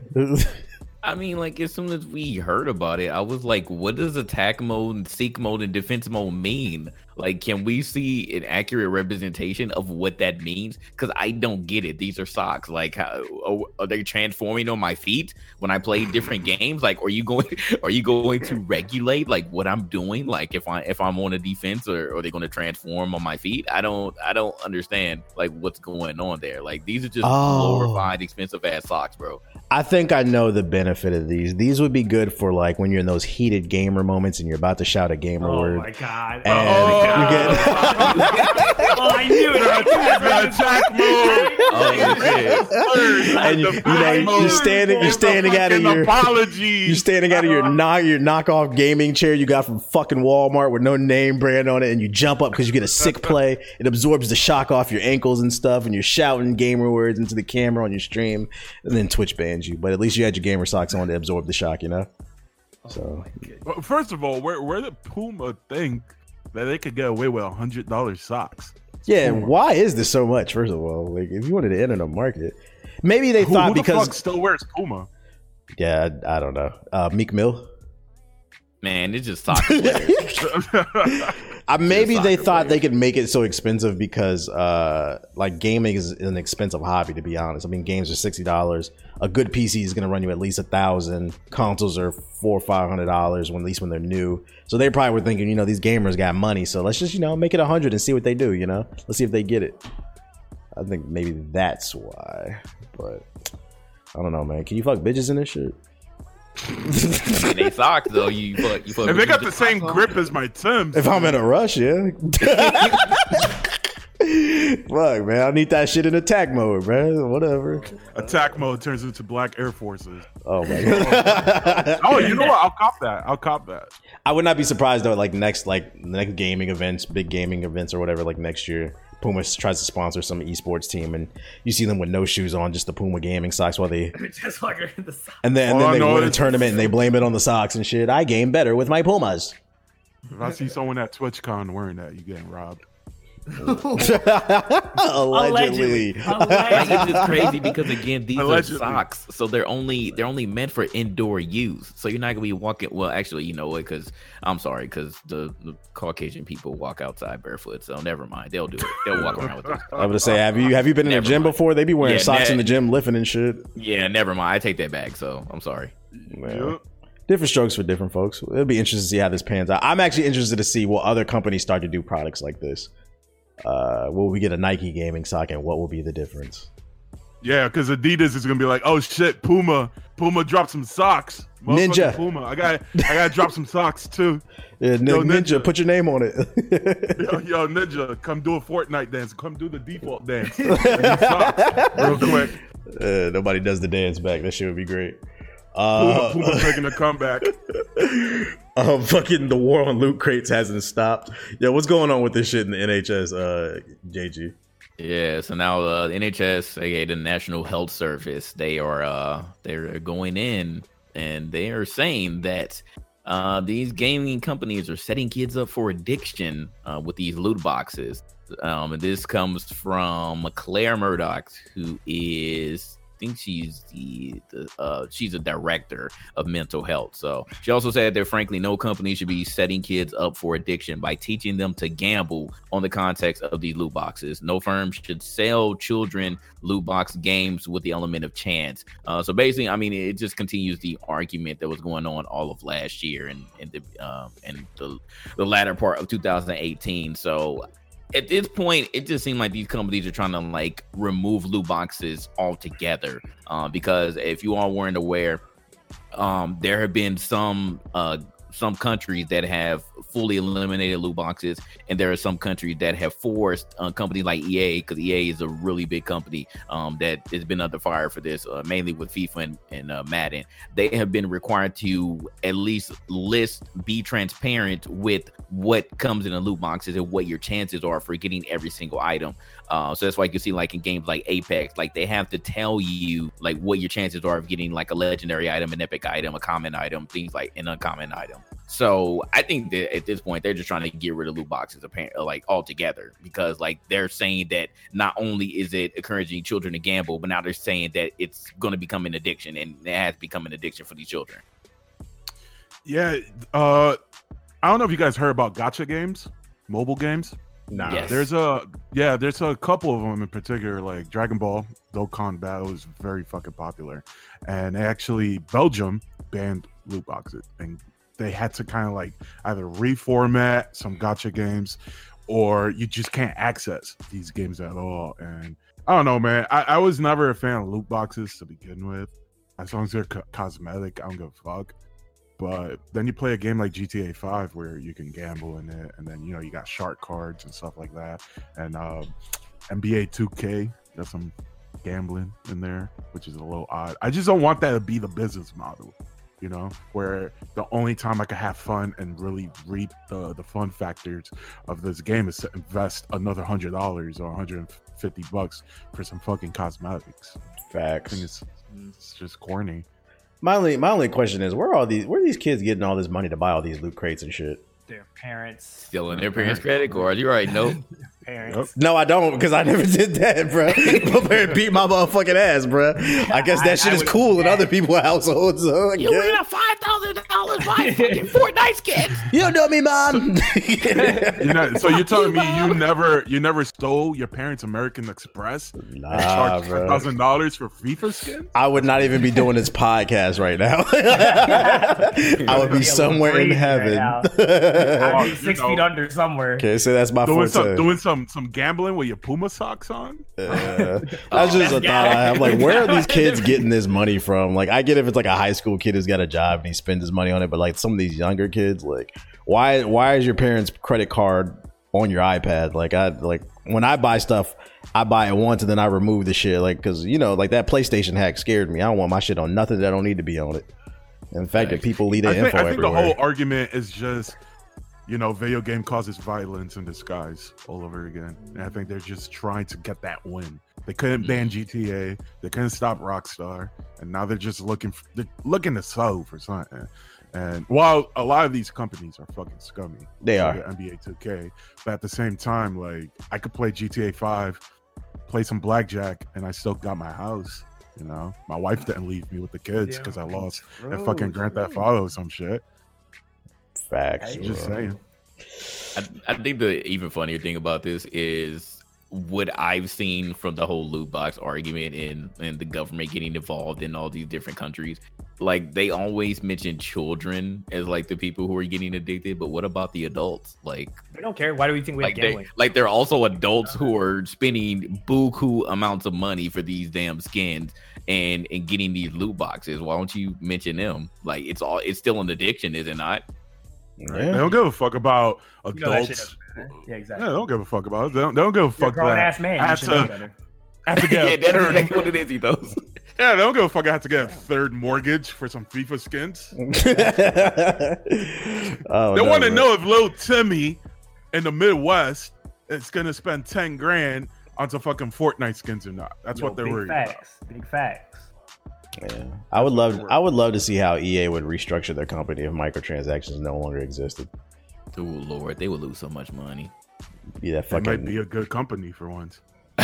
people forget when they were. You were forced to play good to actually make good games. Hey, get that fight night out. We need that new Def Jam. They might be a good company. We might get Dead Space 4. They might get Visceral Games back and put it together or some shit. I mean, that's never gonna happen, but I mean, look at Bungie, and when Bungie was with Activision and Destiny, how fucking shitty Destiny 2 was when it first came out. I enjoyed it, but you look back at Destiny 1 and the improvements and stuff like that. These parent companies put these other companies in a chokehold. Yeah. It's always the fucking label. It's usually the artist that just wants to create. But what can you do? Hopefully it'll be interesting how this war on loot crates continues. Ninja Theory announced a new horror game. I honestly don't know what to say about it. I just kind of put this on there. I don't know if y'all want to talk about it. It's called Project Mara. They said in the press release, Project Mara will be a real world and grounded representation of mental terror based on real life lived experience accounts and in-depth research. Our aim is to recreate the horrors of the mind as accurately and realistically as possible. Project Mara will be an experimental title and showcase what could become a new storytelling medium.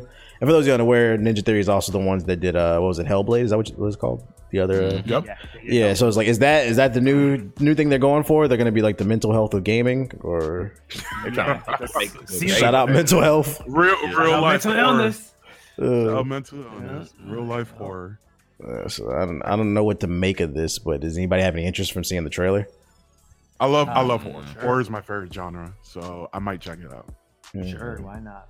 Okay, Jay. I'm interested in that new Hellblade because Ethos showed me that fucking game was fire. So I want the sequel. Amen. I'm kind of mad I slept on that game. I was mad I slept on it too after playing it. I heard that shit got hard puzzles. I'm good. I'm good, not bro. Wrong. It looked cool, but I'm not trying to do like puzzles are cool, but not too hard. Not too hard, man. I don't know. Also, some Godfall gameplay was leaked online. It was later confirmed by one of the developers that it is real, and it's in fact an old build from a year ago. For those of you unaware, Godfall was one of the first PS5 exclusives that was announced alongside the console. It's just like a short, like a little 10-second snippet. I'm gonna be honest, it did nothing for me, but maybe y'all had something to say about this. I don't know. It looked pretty cool. It looked solid. But then the developers say it was like PC build or some shit. Yeah, they did. Yeah. So I don't even think they really got it working with the PS5 yet. Supposedly, it's supposed to be like a looter shooter, but it's more melee based, like a slash looter shooter or some shit like that, and like co-op with friends.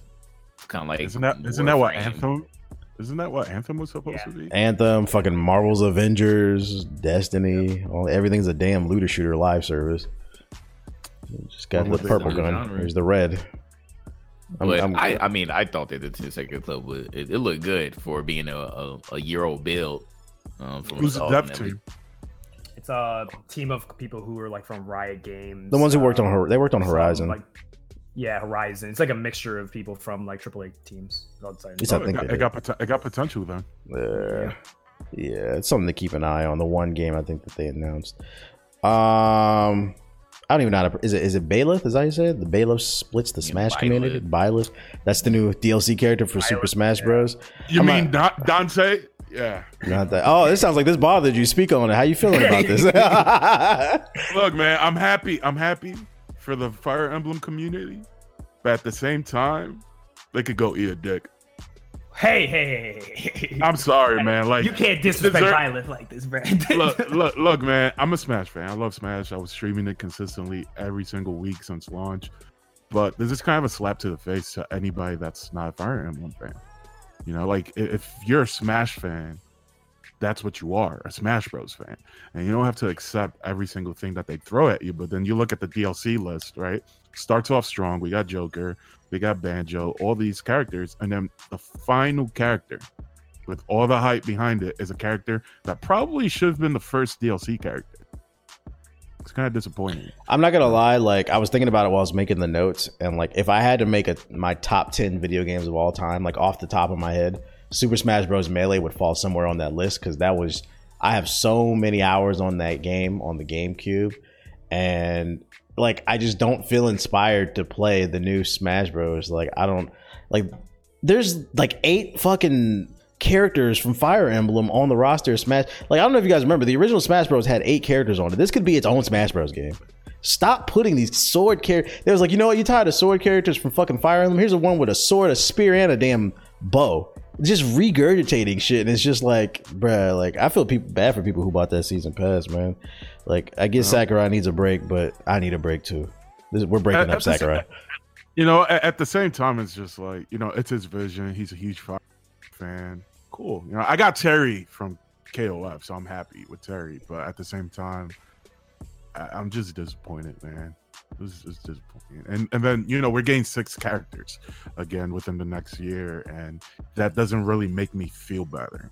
You know what I mean? Because who knows when the next DLC character is coming out. What do you think would happen if they announced another Fire Emblem character? The internet would explode.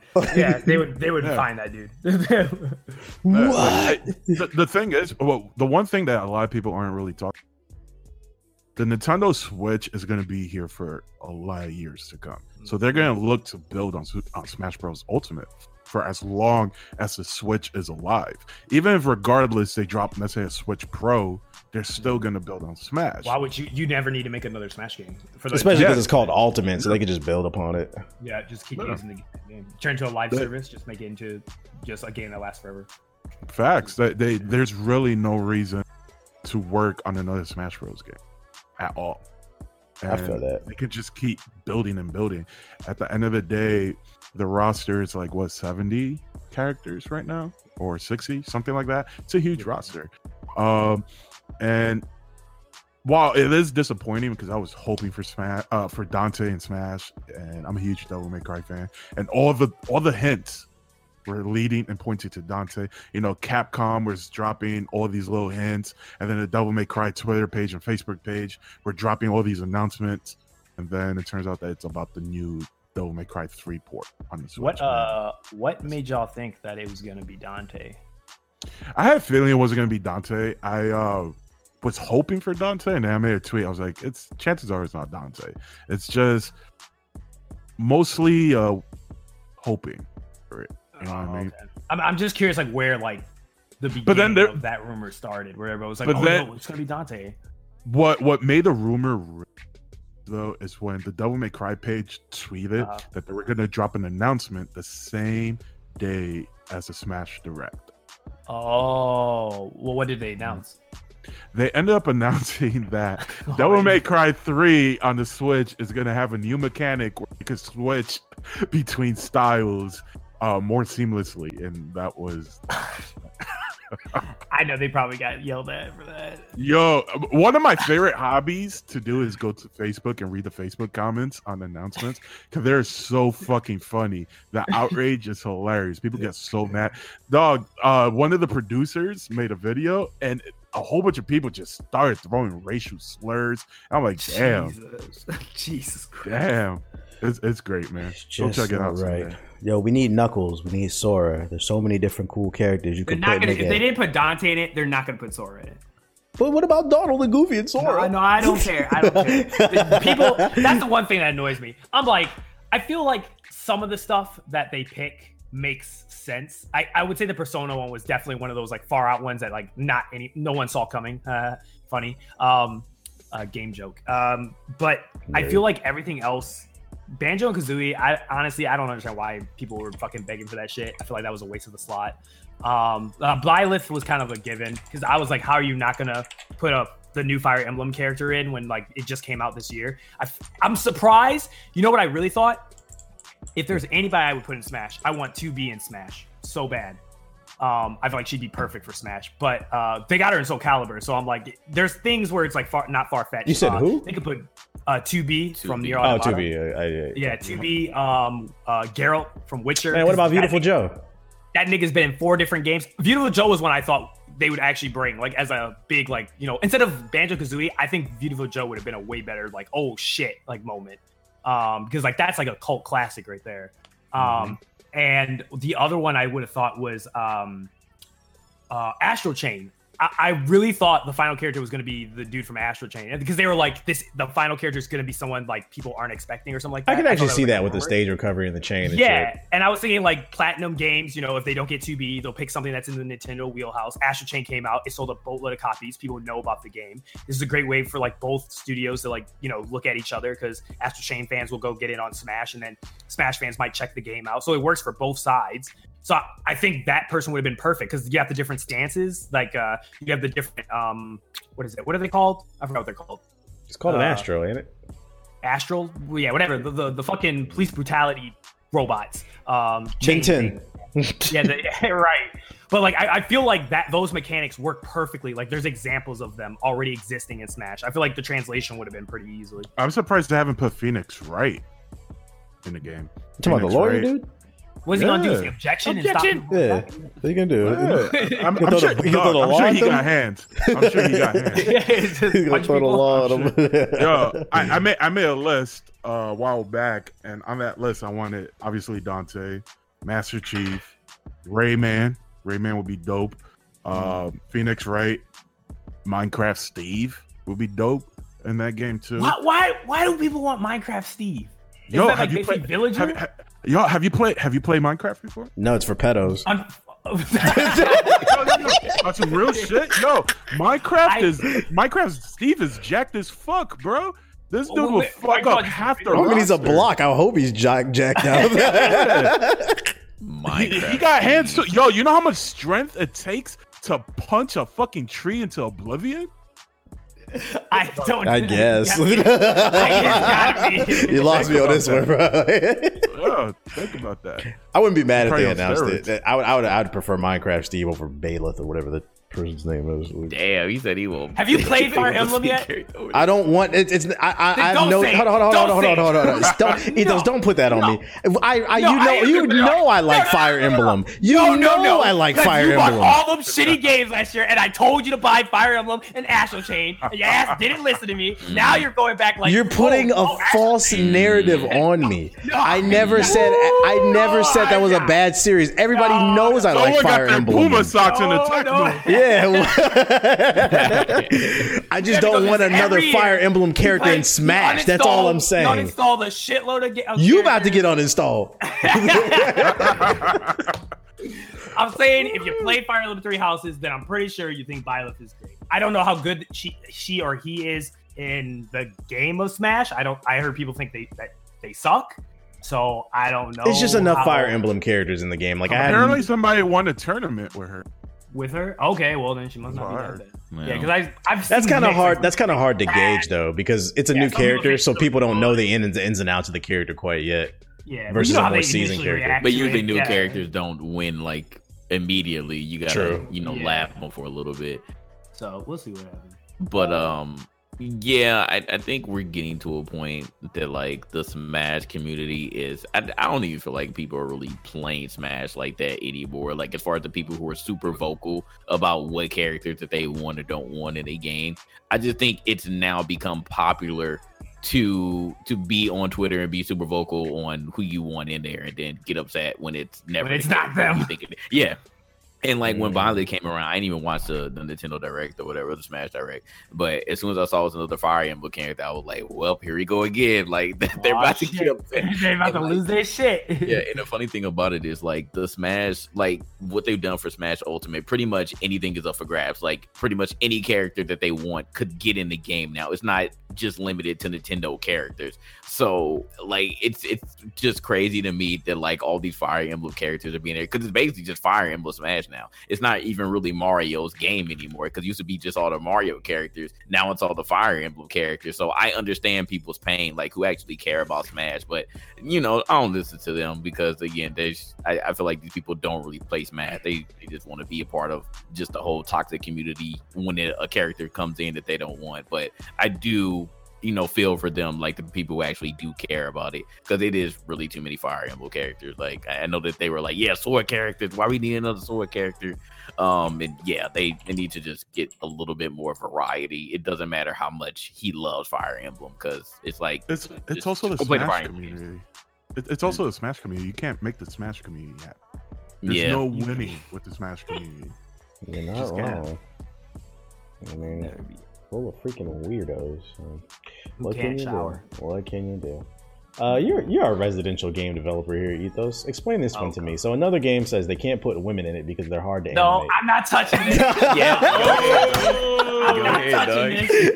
No, I'm not touching this. Come on, man. Break it down for us. Break it down for us, man. I got to hear this. Okay, yeah, I got you. Reddit. So the hottest game on Twitch right now is Escape from Tarkov, and one of the fans of the game was asking how come they can't create a female character, and the actual studio responded and said there are no playable female characters because of the game lore, but more importantly, the huge amount of work needed with animations, gear lifting, and etc. So I was gonna ask Ethos, like, what in specific is just so hard about animating the fine female's hips? Well, I think it's important this first date. Do you know what the game lore reason was? No, what was it?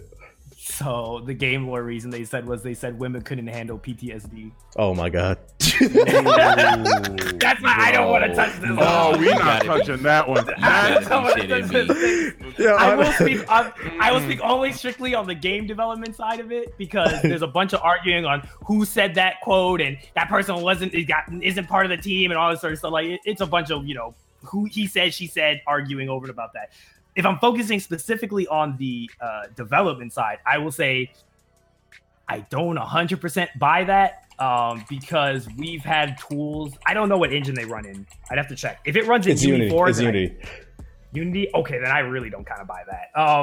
So the main thing is it really depends on how they set up the game early on. But in theory, and DX actually put a really good tweet out there, which I didn't know about this, but even like big AAA, in order to like save budgeting wise and money wise, a lot of times they will interchange female and male parts when they're modeling, so that they can model faster and that they can save money. So long story short, I'll make this really simple. So the stages of making a character is like you first have to sculpt the person, like kind of thing like molding out of like clay. So first you have to sculpt the person, and then basically you have to create a skeleton inside of them. This is like what's called rigging. So this skeleton basically is what animators use to animate characters. So it's like the bone structure of the character. And they're called like joints and so forth. The argument, which a lot of game developers maybe won't buy this, is that even with female characters, and like Ubisoft's done it, EA games have done it, like a lot of games have done this, even indie games have done this, is specifically example in Ubisoft is Rainbow Six Siege. For example, one of some of the female operators actually use the same lower body, like legs, model as the male character. So Valkyrie uses the male leg bodies, and the reason they do this is because so then when they animate, it's way easier and faster for them to iterate on making animations faster. So with this example, a lot of people don't buy it because simply you could make a female character and just retarget it to the male skeleton.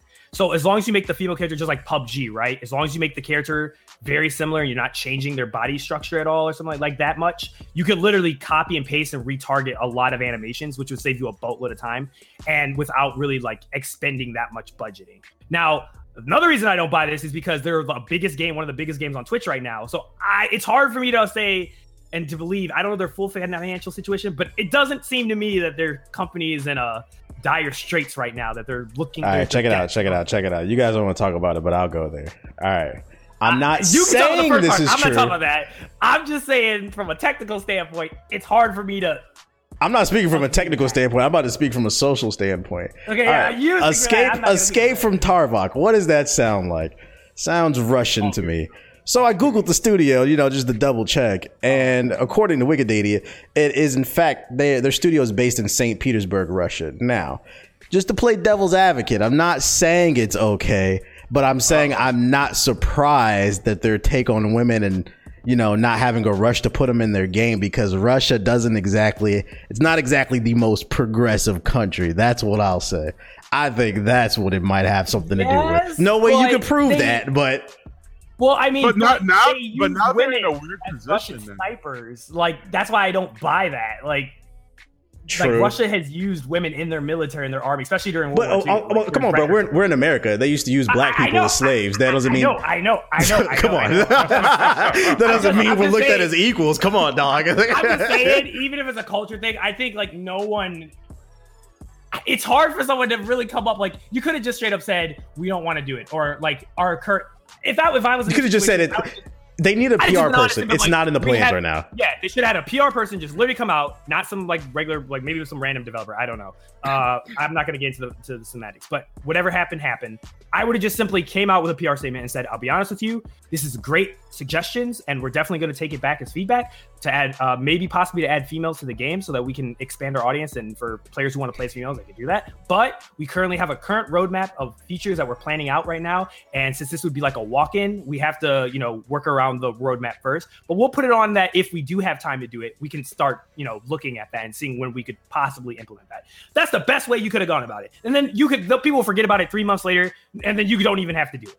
That's literally. I don't know, man. These kind of things are also problems that people look for to argue about too. And yeah, that is true.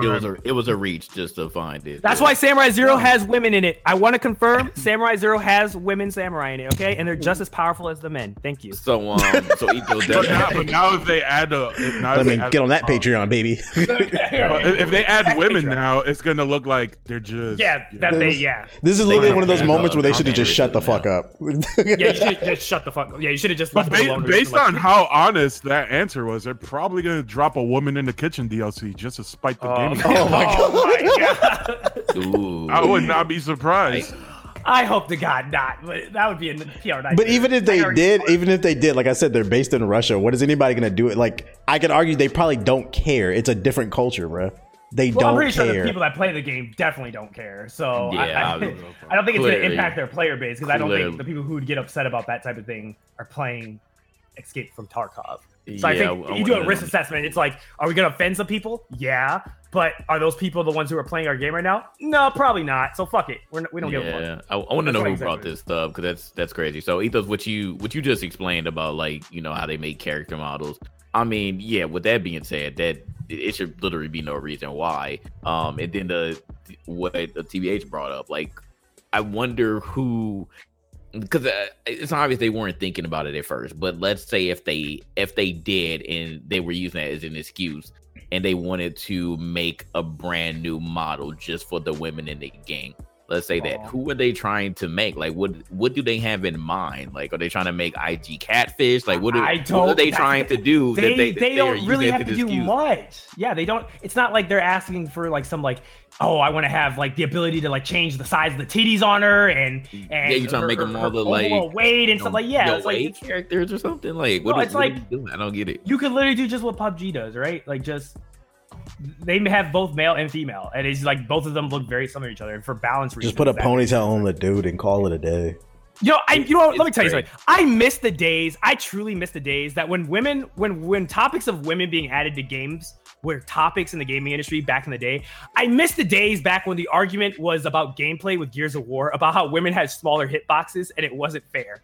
I miss those days, okay? I miss the simple days where we argue just because we said that Anya and the rest of them had a smaller hitbox. That's bullshit compared to the males. And everyone would run, and that's why everyone played females. And thought it was actually made them different. Yeah, and it was dope to play females. Problem, because you felt you had an advantage to play a female. I wish we'd go back to that type of shit and not this stupid culture fight over women being out of the game and fuck women on this bullshit. It's fucking. Can we just talk about like one of the most like crazy things about this whole argument?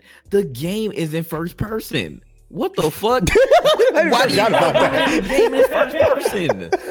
You're not looking at paint the fingernails. Paint the fingernails. Like the hands, JG. The hands. They could have just made it like Halo, where you know a slimmer build. The character is based on the the armor build, and that's that. And that's that, yeah. You're all dressed up in heavy armor, slogging around with a backpack. Yeah. Pretty sure it's the same thing as the Battlefield argument, right? It's like people's like, there's women in the fucking game and they shouldn't be in there. I'm like, bro, I'm trying to avoid not getting shot. I don't give a fuck if it's a male or a female that's trying to kill me. I'm gonna shoot them. That shit ain't breaking my. Well, you know, when it comes to a certain demographic, history only comes into play in their version of history. Because I could also make the argument that scene, what was it, Call of Duty Modern Warfare? No, it was World War II.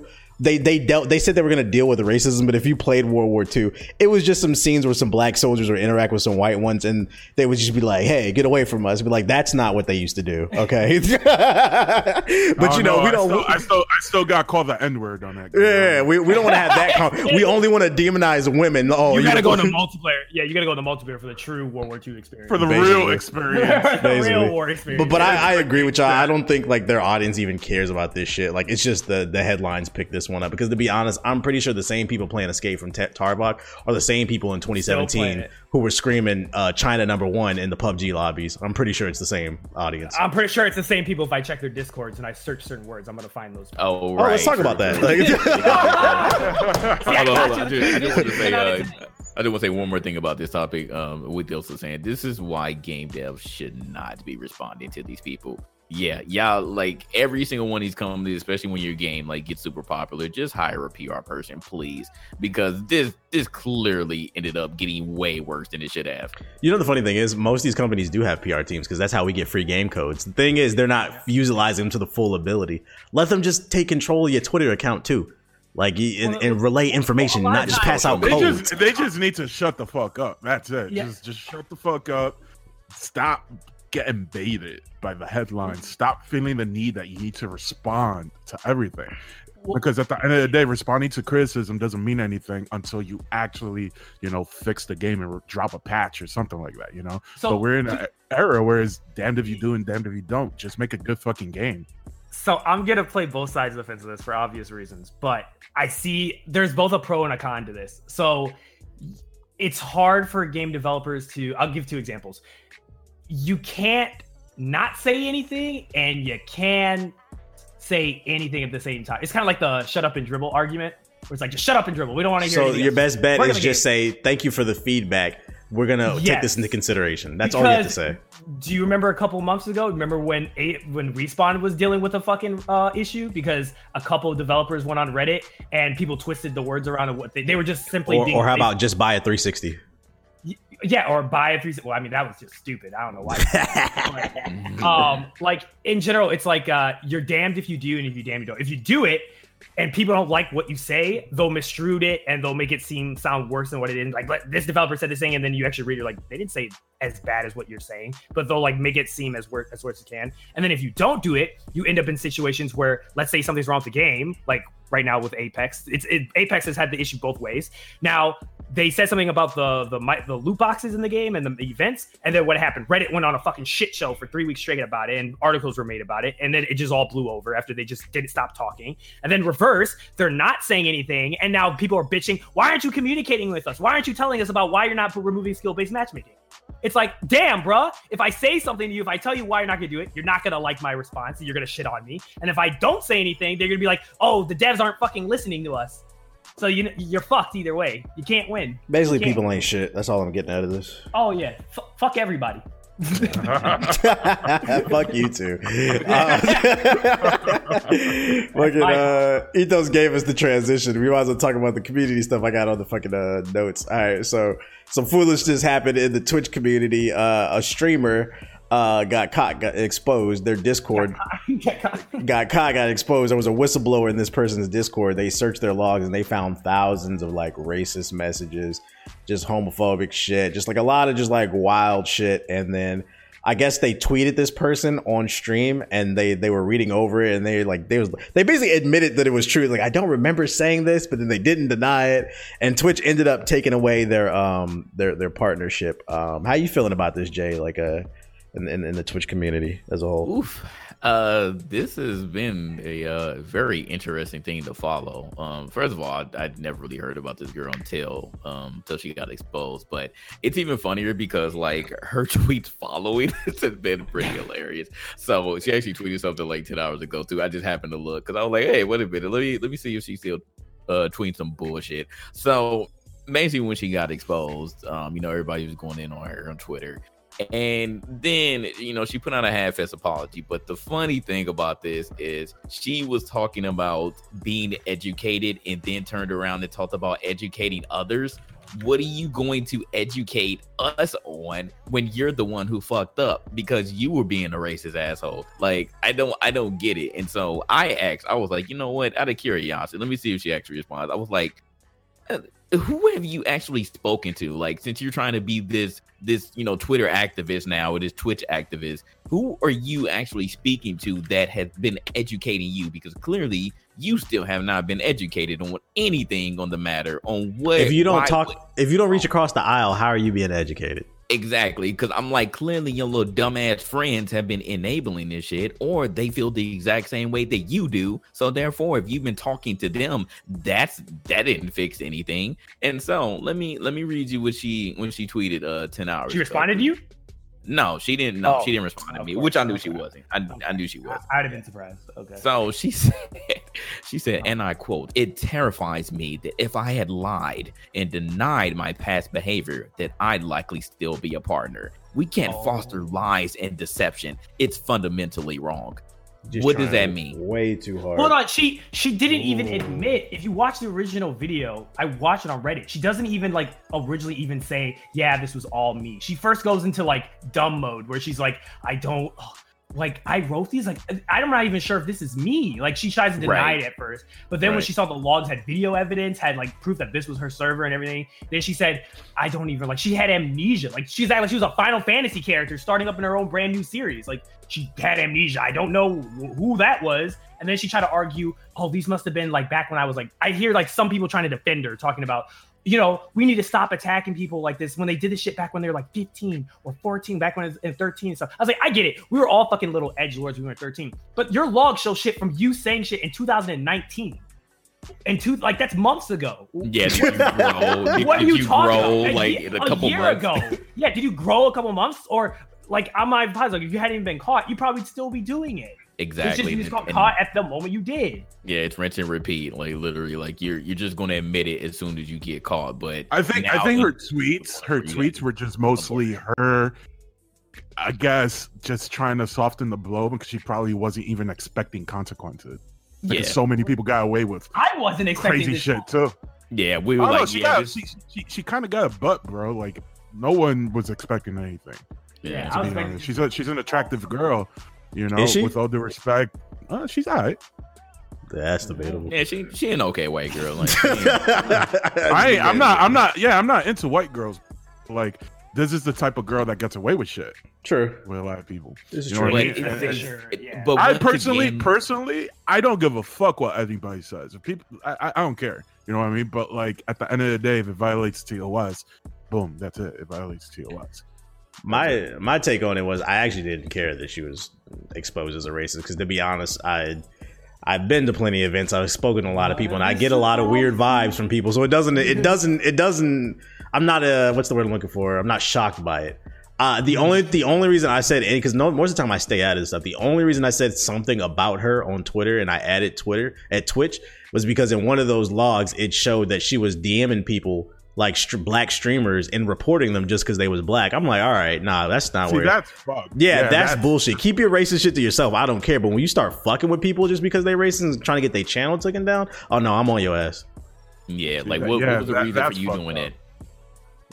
So I don't think she can explain it. So it was just funny. But again, as anything else that comes up, because outrage culture is alive and well, even though they really don't do anything, which again in this specific case they ended up getting something done. But if you look at the threads, look at these comments for when she got caught, oh boy. I mean, obviously it's a lot of people that are like, yeah, you deserved it, but these people who are coming to her aid and being these white knights, I don't understand. Like it baffles me how like people are just this dense in the world. They're like, one person like, you're being so mature about this, nigga. What? Huh? You being mature about what? They're trying to get in them guts, bro. They donated. Pussy runs the world. These are girls who were saying this though. These are girls. These are like her friends. These are her friends doing this. Yeah, you know why I do hope. Point. Yeah. You know why I do hope about this whole ordeal though, and no one is talking about this. I hope that brands wake the fuck up and realize that the people that they deem fucking marketable, because this is the type of person that brands always gravitate towards. She's a marketable one. The blonde white girl. You know what I mean? They dislike us just because we say curse words on a podcast, but then they'll co-sign people who are shouting N-word and getting multi-million-dollar deals. Like that shit don't make no sense to me with the hard R. Like I hope they just wake up and realize that the people that they deem marketable are really the ones with all the secrets. Yep. And all the past and all the shit. It blows my mind how like PewDiePie basically said the N-word live on the live stream while playing PUBG, and it was like not even a month had passed, and Origin did like a whole PewDiePie. He got the D-Live deal too. Yeah, and a D-Live deal. I'm just sitting here like, what the like? Did you guys just ignore that? Like it was pretty fucking popular. Like it wasn't just small stuff happened. It was pretty big news. Like big outlets had actually covered it and said, "The kid's watching this because this is what he's doing." It's like stuff like that. I just sit there. I'm just like, am I going crazy? Like, so no one just cares about this shit? We're just letting whatever go. It's because, like JG was saying earlier, people don't reach across the aisle. They don't like. Who are you learning from when you say that you're learning from your mistake? And this is why I always say that, like, when it comes, like, I'm all for a good racist joke as long as it's fucking funny. But the reason a lot of white people's racist jokes are not funny is because they're not rooted in truth. Because you don't actually deal with us. You see us in the workplace. You see us in an event and stuff like that. And when that event and that workplace is over, you go back home and you just associate with your own people, versus when you're a person of color, you're a minority, you have to always deal with the majority. So your experiences, your jokes come from your experiences versus theirs just comes from ignorance most of the time. There are a few funny white comedians like fucking Bill Burr and fucking Gary Owens and stuff like that, and I think they're funny and they make like racist jokes, but you could tell it's because they have actual experience with people. But like these people, they don't have any experience with us and they just run in their fucking mouth trying to save their hide because they're not trying to lose their DX Racer sponsorship. That's all that is. Yep. Yeah. But what can you do? What can you do? It's just another day. There'll be another one next month. Happy Black History. Right. We'll get another one. We'll get it. She'll be cute too. Yeah. I don't forgot. Who cares, man? Look at her tits. You got people legit like they're sitting up here like, what did she do? Like, nigga. My whole problem with the thing is though, you got people in the mentions who are like, oh, why are you giving so much power to this and that? And then I'm just sitting here like, bro, if we're giving so much power to it, why do you want to say it so bad? Why are you so desperate to say it so bad? Like the whole argument, bro. Like, man, she got a nice butt. That's all that matters anyway. just the whole N-word argument. I don't even want to go over there because I feel like I've like tried to explain it to white people so many times, and it goes over their head. It's not that hard.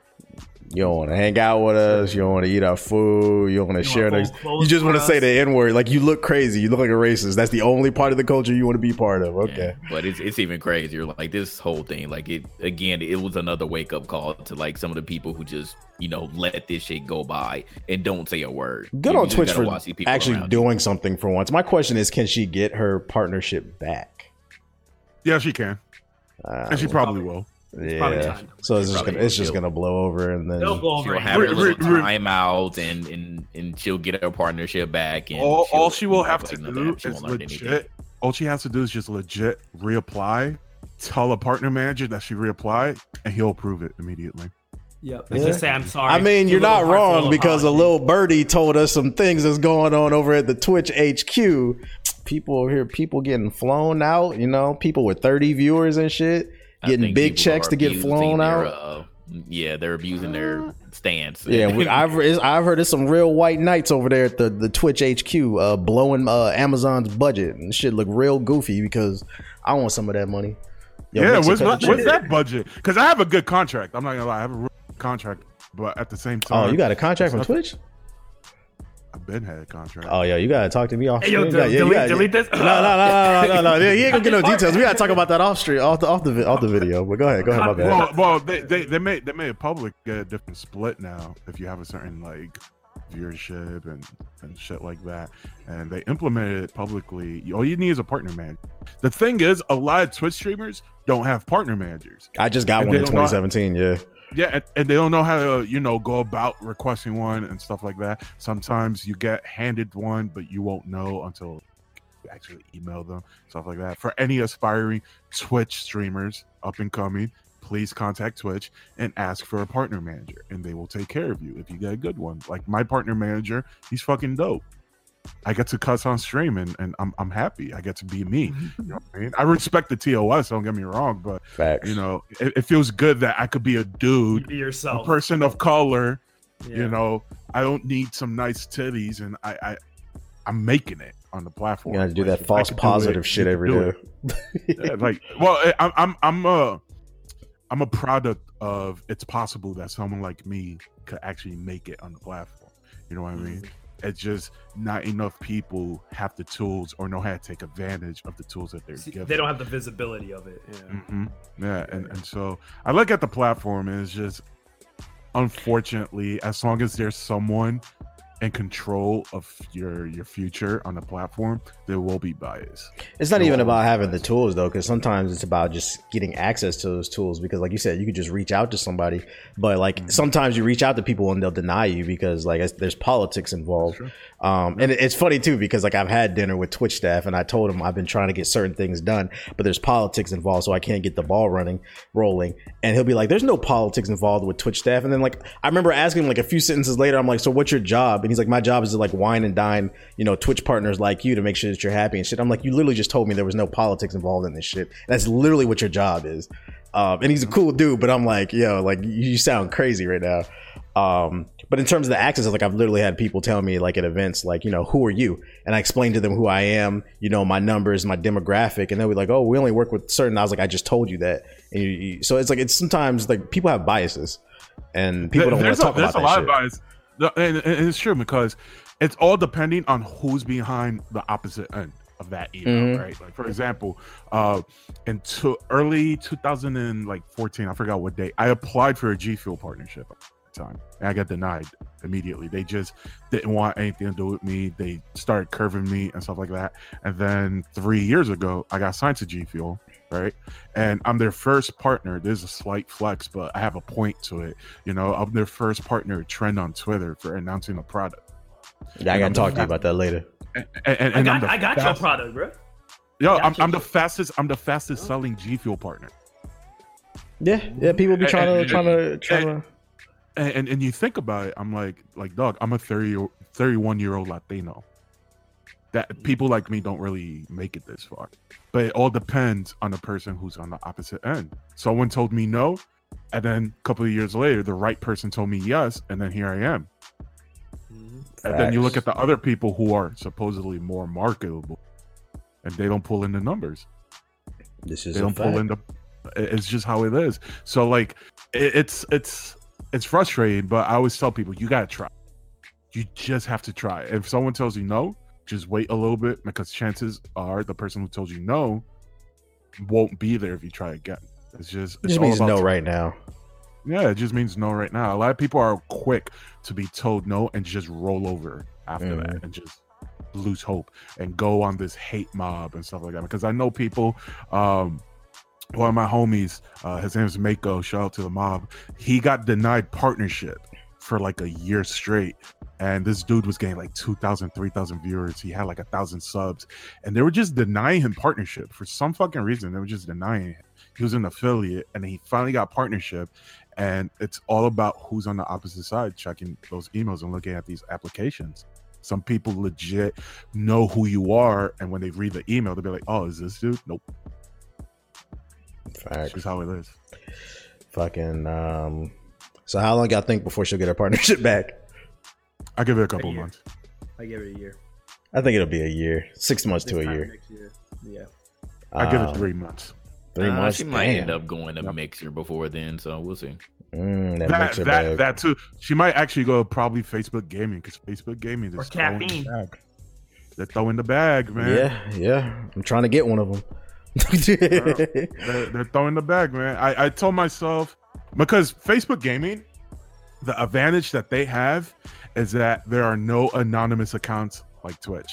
Yeah, Mm-hmm. you know who you're talking to. I kept telling people that, because you got to use your real name. Paul Johnson, some variant. Let me talk to your mom real quick about what you said. Take a look at your profile picture. Like, word? You're gonna call me the N-word? I'm gonna call your job at Foot Locker. Manager, and you call me the N-word. Yeah, because your dumb ass put your whole bio on your Facebook profile. Good job. Oh, you work at the Krusty Krab? I bet. I'm gonna call the Krusty Krab, and I'm gonna tell them you call me the N-word. But like, they're throwing the bag at people, And someone mentioned Caffeine. Caffeine was offering like 10 grand to influencers. It's a dead platform, but like, they're throwing the bag at people and stuff like they're that. They're trying to get all these celebrities. What we seen, and controversy. Going back to the controversy, I just find it funny that the way that we punish people is giving them attention and clout. It's funny, like that kind of ties into the second person I wanted to talk about, which, like, I'm not going to say their name. There was another streamer that kind of blew up because they were basically crying that nobody subs and that she works really hard for her content and that you guys should sub or whatever. And like, that kind of ties into what I actually think about this situation. Like, I have a hot take about this because like I saw a lot of big streamers saying you should love your audience and they shouldn't have to sub. And I agree. But at the same time, this is like my hot take with this chick. Maybe, just maybe, her audience likes that she talks to them crazy because they're still there, like, watching. And it's one of those things, like, technically, like, she didn't really do anything bad. Like, the other chick, like, she was reporting people because they're black. Like, she's just fussing at them, like, she's frustrated and it looks bad. Just let her spiral out of control and let her shit just disappear, because that's what's going to happen eventually if people wake up. Like, I don't understand why people made a big deal out of her bitching, like her entitlement. People are entitled. It is what it is. I mean, there's a demand and she's supplying. Yeah. People made videos about her, and it's funny because like one person literally made a video and was like looking at her social blade, and she ended up gaining like 3,000 more people. I was like, so look what you just did. You just blew her up, and now she has even more people to follow her. It's almost like virtual BDSM. It's like, she just talks to me really just bad. I'm gonna donate. This is so fucking hot. Like, I think that's what her audience likes. And it's a nice fetish. Yeah, it's a fucking fetish. What was the worst thing to come out from all this though? Yeah, it's bad that she was treating her audience like shit. And I'm one of those people that believe like you shouldn't pursue Twitch with the mindset that you're gonna make millions and that you're gonna make a career out of it. I'm one of those people. But at the same time, like, the worst to come out of it are all these fucking streamers that came out hypocritically and was like, hey, yeah, you should stream for fun. Oh yeah, come watch me stream instead. You can sub to me. I'll value your $5. Yeah, fuck that girl. Yeah, come watch me. And then, it's always these streamers that build an audience on the controversy of other people. They just sit and wait and pray. The opportunists, these streamers, and they're sharks. And a lot of people don't see it. They don't have personalities either. Yeah, they don't have personalities at all. So they have to rely on the drama. Exactly. Yep. These people, they come out of the woodworks. They go on Twitter. They start doing their little sketches, right? Their little 2-minute, 30-second sketches about other people's controversies. They get their likes and their retweets. But at the same time, they go and they just wait and capitalize on every single person's controversy. They don't know how to actually build their own brand. They don't know anything about building a community. So they rely on, they're dependent on kicking other people when they're down. And then they kind of sell themselves out and expose themselves by saying, oh yeah, I don't care about the money. You should be nice. You should treat your community with respect. You should sub to me.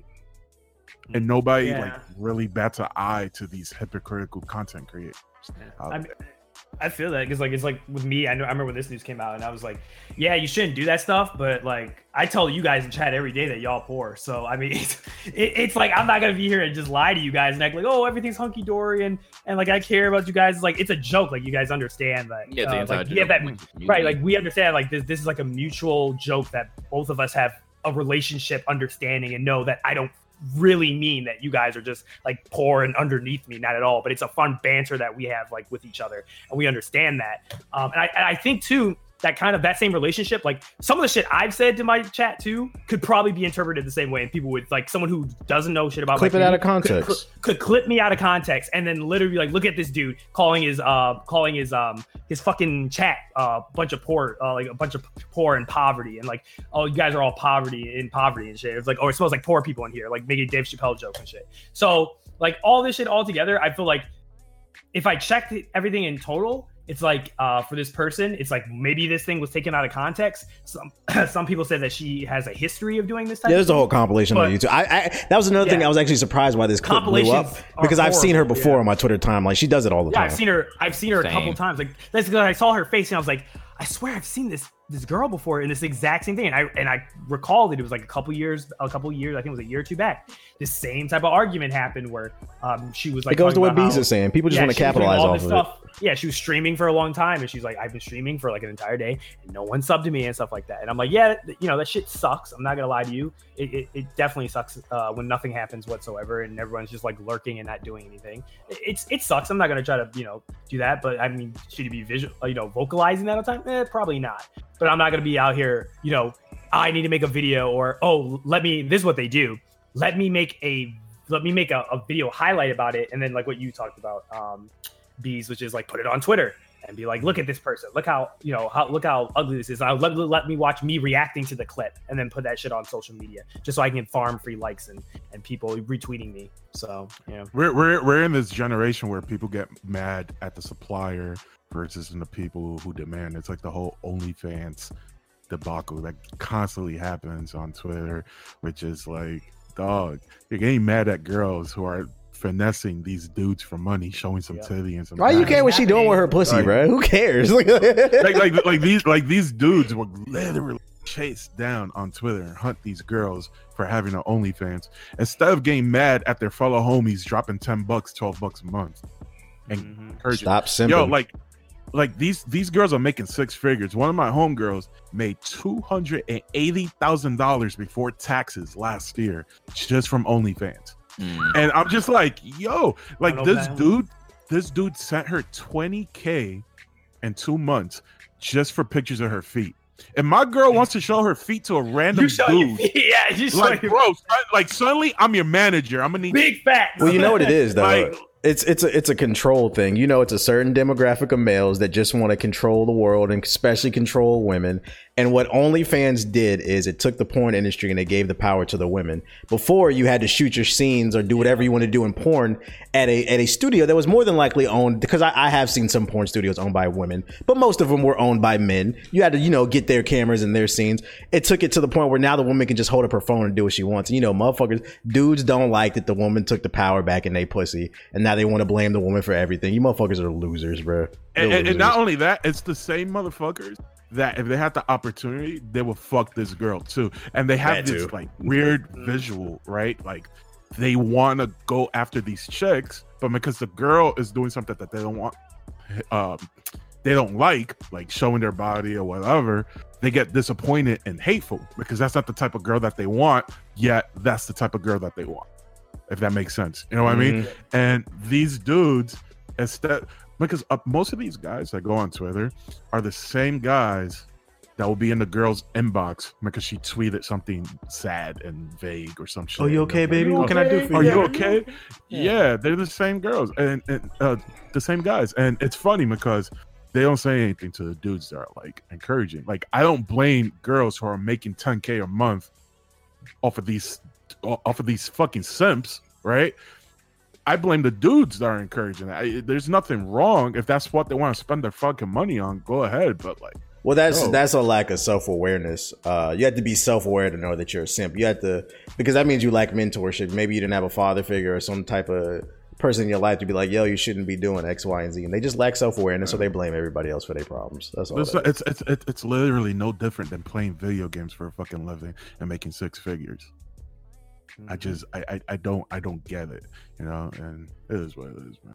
I don't know. It's OnlyFans. It's a little bit different. I'm not selling pussy. What are you talking about, bro?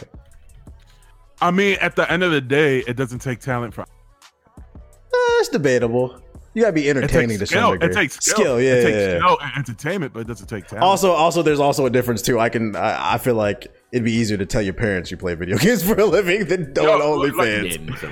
I get where you're going, but there's a slight difference. On some real shit. There's a demographic and a market for everything, though. Facts. I'm sure there's a market out there that will drop good money to watch a dude fucking jerk off on a camera, though. Oh, wait. Different. That already exists. There was a YouTuber way back in the day named iFlyIllini. His name was iFlyIllini. It was Chatterbait. He was beaten off. Yeah, he was a Call of Duty YouTuber, and one of his fans was in his chat room watching him beat off. Until this day, the funniest thing, they ran this motherfucker off the internet because he was in the Air Force and he got kicked out of the Air Force for this shit.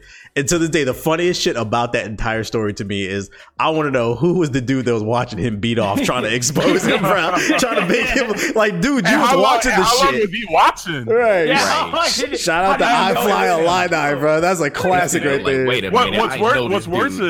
What's worse, he did that for free? That's crazy. You try to expose and make him like a bad person, but you was watching him beat off. So like that was always my problem with that story. But yeah, I think the issue is just there's a market for everything, no matter how weird it is.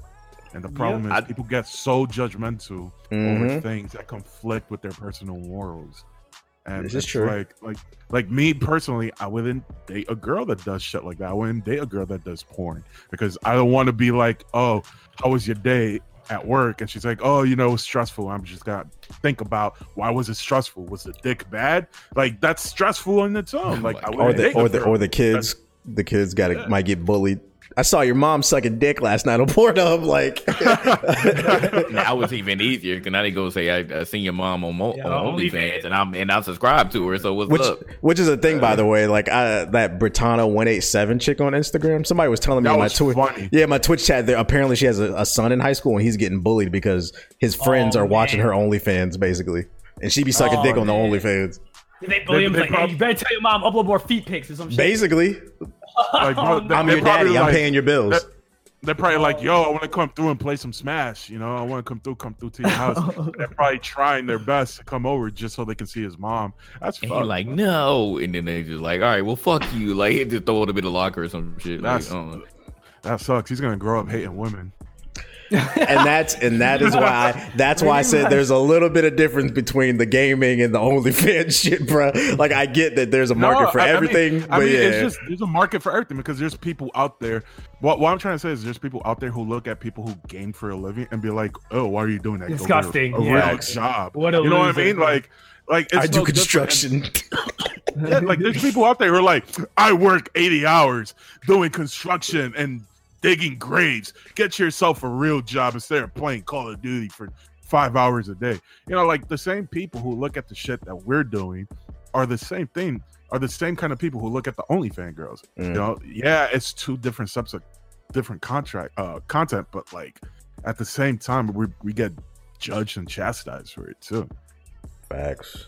I just think it's still levels to it. I'm going to go back to that. I see what you're saying, Bees, but I'm just going to go back to what TBA said. It's levels to it. It's different stuff, but yeah, there's always layers to it at the end of the day, and it's not just black and white like that. But at the end of the day, these people spend a lot of their time on Twitter hating people doing stuff just because they're making money off of it. They wouldn't be mad if they were doing it for free. Everyone should just follow policy. True. Yeah, fuck what I'm doing, chase the bag. That's what everyone should be following, bro. Yeah, just make your money. If no one's getting hurt by it. Yeah, right? If you're not hurting anybody, bro, fuck what I'm doing, bro. These women have found a way to capitalize and get 3, 4, 5 different streams of income, and you're paying for it. So who's the dummy now? I think the most interesting thing is we've been saying that prostitution is the oldest job in the world, and it's like, why is anybody surprised that anybody's selling pussy? Like if somebody's buying, get over it, dog. It's supply and demand. It is what it is. I mean, I wouldn't date an OnlyFans girl, but like if a girl wants to make money, go ahead. None of my business. Fucking working a job that you hate for the rest of your life. Yeah. I'm just curious to see how a lot of these OnlyFans girls will turn out like 15, 20 years down the road. Not in terms like physically, but like financially. Like, how would that translate into the? I think I'm looking forward to that too. Like the job market. If you're paying taxes, it's a job. Yeah. I'm curious. Like, how this is gonna like socially impact like us as a society 30 years in the future. Like, I'm very curious to see like what happens as a result of that. I think that's gonna be very interesting to see. I love how we just had a whole conversation about OnlyFans. This is supposed to be a gaming podcast. Come on, guys. Okay. We'll put it on Patreon. Put it on for the Patreon. Put it on the Patreon. The power of pussy. Facts, bro. Facts. The last thing I got on my show notes is freaking, since we were talking about money, Ninja reportedly turned down $15 million to stay with Twitch in order to go to Mixer for $20 a year. How we feeling about this? I don't blame him. Yeah, good money. I don't blame him. Yeah, like I'm not a pocket watcher, but even I looked at it, I was like, damn, it must be nice, man. Did anyone read? Yeah, that's super nice. I can't hit on that in any case. But did anyone read this full article that Kotaku did? I only read like half of it. What part did it was a super long read, but to put it short, TLDR, this really got into a whole conversation about the streamers or content creators really putting the power back in your hands, because these companies are basically, taking the majority of the money and you're not getting anything. So you need to really like read your contracts. Especially if you're like super popping, read your contracts. And if it's up to you, because like in Ninja's case, he has his wife that does it, and apparently she's a hell of a negotiator, so he keeps that in house, even though he also has an agency. But if you can actually get these deals for yourself, then I would do that, because these companies, these agencies and marketing teams are not telling you everything, and they're making the majority of the money off of you, and you're only getting a chunk. Yeah, like I actually was just recently told behind the scenes, like some creator was dealing with a company where they got paid 100,000, but then they only got 10,000 of that, and the actual like management company kept that other big chunk of the money. And he was just thinking that they got like 10,000 or like 12,000, and then they cut them 10. But really, like they was missing like another 80,000 basically, because the company just kept it. That's a huge freaking chunk to get $100,000. Yeah, people out here getting finessed, and they only gave you 10. And he was just happy with it because he never seen that type of money. He didn't know how much. He didn't know the company wasn't being transparent at how much they actually were getting paid for the situation. Because they're the middleman, and they didn't see the emails, and that's some shady ass shit. Mm-hmm. A lot of people forget how much money is in this fucking industry too. Like, look at the companies that are backing the platforms, Amazon, Google. And when you got someone like Ninja, which first of all, a lot of people who are leaving to Mixer just because Ninja went are fucking stupid. But these Ninja can secure the bag wherever he goes because he has an audience and he brings that force with him. Unfortunately, it doesn't trickle down to a lot of people. So when people say that their content creators like him are giving the power back to gamers, that's not true. The content creators at the end of the day still don't have the power. Yeah, because even that's debatable. Case. No, because even with Ninja, he went from having 30, 40,000 in his chat to now he has like 10. Like, that's a big drop off. It's still a lot of people, but it's a big drop off. Yeah, but he also signed a contract because Microsoft also probably had expectations, and he probably didn't meet expectations. Yeah, they thought he was going to bring at least like 20 over. Because he signed that contract. Boom. Notice how Shroud left, and then after that, Microsoft hasn't been signing other people. And then another. Yeah, he's even worse. I think he averages like 6 to 8 compared to like his 20 to 30 that he was getting. Yeah, they threw all the money at those two big dudes, and we haven't really heard. We're still hearing stuff about Ninja because obviously he's been securing other deals, aka the Adidas and the Fortnite character. But I don't think that Shroud is that marketable type of guy that Ninja has now become. True. So like, what deals are you going to get him that's going to propel him into the spotlight? Nah, you just threw a big bag at him just to get him on the platform, but. At the end of the day, I don't think that's a good move. But at the same time, Microsoft has the money to do it. So they were like, fuck it. We're just going to get these two big people and then see what happens. And what about when Shroud, right before Shroud signed with Mixer, one of the founders of Mixer stepped down. A couple of partner managers at Mixer left Mixer. We don't know why, but they left. I didn't know this. That's telling. I mean, one of the partner managers actually offered me a contract 3 years ago at E3, a really good contract, which I declined. He stepped down, and he was with Mixer since they were Beam. Yeah. I remember OG, that. and he left. And it's kind of telling. And then the same week that happened, Shroud gets signed. There's consequences to these things. And a lot of people who are on Twitch aren't going to get that Shroud contract. So, like, if the power was back to content creators, yo, where's our contract? I would love to know. No, I'm definitely looking for one. It's not. Basically, what the agencies did, and again, it's the same company because I believe that Ninja and Shroud are with the same agency. Mm-hmm. They basically played Twitch's hand. They were like, okay, well, we can get this deal over at Mixer. So what are you going to do, Twitch? And Twitch was like, nah, y'all good. Y'all can go ahead and bounce. Well, you got to think of it, it's like a hostage situation, right? Like, so if you have, let's say, like if Maker had still existed, right? And you had all these top tier content creators, like high end, like that were getting like thousands of people in stream per day, or like 17K of people watching them on Twitch. And in total, you own, let's say over 100K of active viewers on Twitch as a whole. And then you go to Twitch and you're like, as an agency, we currently have contracts and rights with all these people that currently are on there. And they individually talked to all of them. It was like, okay, we're going to basically lobby them to give you this deal to keep you on this platform. Else we're going to go to Microsoft or someone who's going to be willing to pay this type of money. And Twitch is, and I'm going to guess and say, either it would have bankrupt Twitch, or Twitch would have been like, there's no way in hell we can pay for all these people. So they took their two highest as like a kind of a proof of concept. And I think that caused the backlash that Beast. I think a lot of people were expecting too that Twitch would kind of reform. And yep. It's a whole that's the thing. Every time everybody complains about Twitch. Everybody says, "Oh, Twitch," and I'm not saying Twitch is perfect. Twitch definitely does some stupid stuff that I just can't fathom.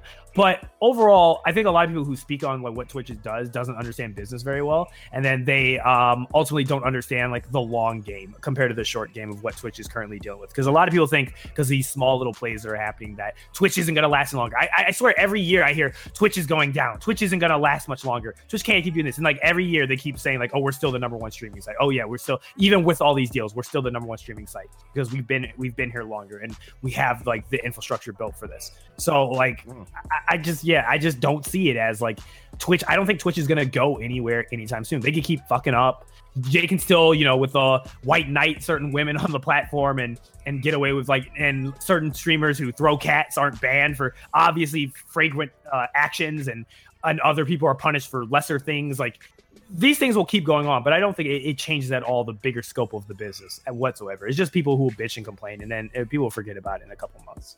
So that's true. Yep. And there's enough money for everybody, but nobody.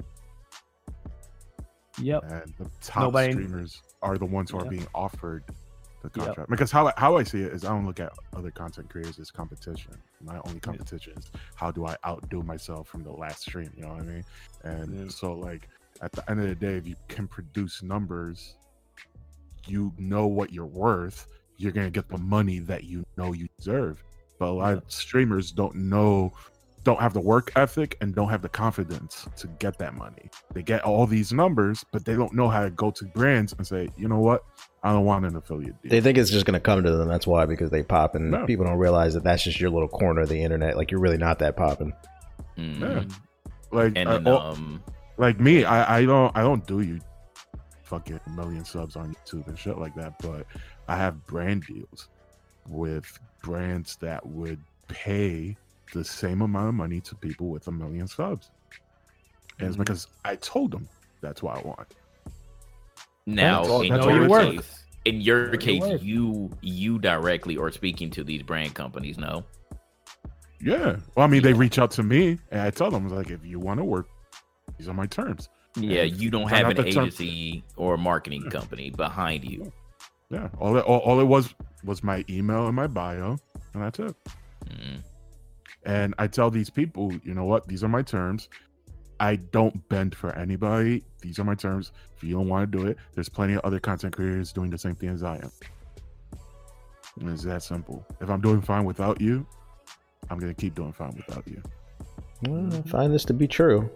Yeah, now in your case, you are the one negotiating. So So the power is in your hands in these cases when you're negotiating with them. Yeah. But in this case, like with Ninja and these other big streamers, again, they have a big agency or a big marketing company behind them. So I understand why people like Ninja was like, all right, well, what are we going to do here? Because first of all, you're not offering me that much money. And in Ninja's case with Twitch, they wanted to keep him, but they were like taking, a little bit of money off of him as well. And, and if for any smart businessman, you'll be like, yeah, fuck it. Like if you're trying to do this or you're trying to, take a little extra money off the top, I'll go over here to this other company and I can, get the majority of the money that I feel like I deserve. And I can go after these other brands without you getting in the middle of it and taking a little bit of money, which really isn't yours because you weren't the one that secured the deal in the first place.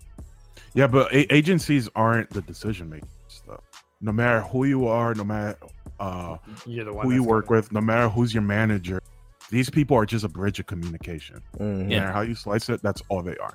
And they talk to these brands, they create some sort of a term or a deal, they meet in the middle, and then they go back to the content creator and say, all right, this is what I got back for you.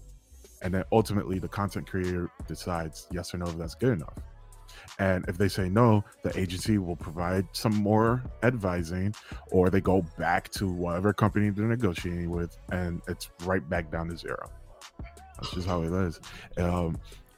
What I do and how I handle things, I do it the way how I do it because I don't want any miscommunication. There's no discrepancy in communication. If I have someone speaking for me, there might be some sort of discrepancy and miscommunication.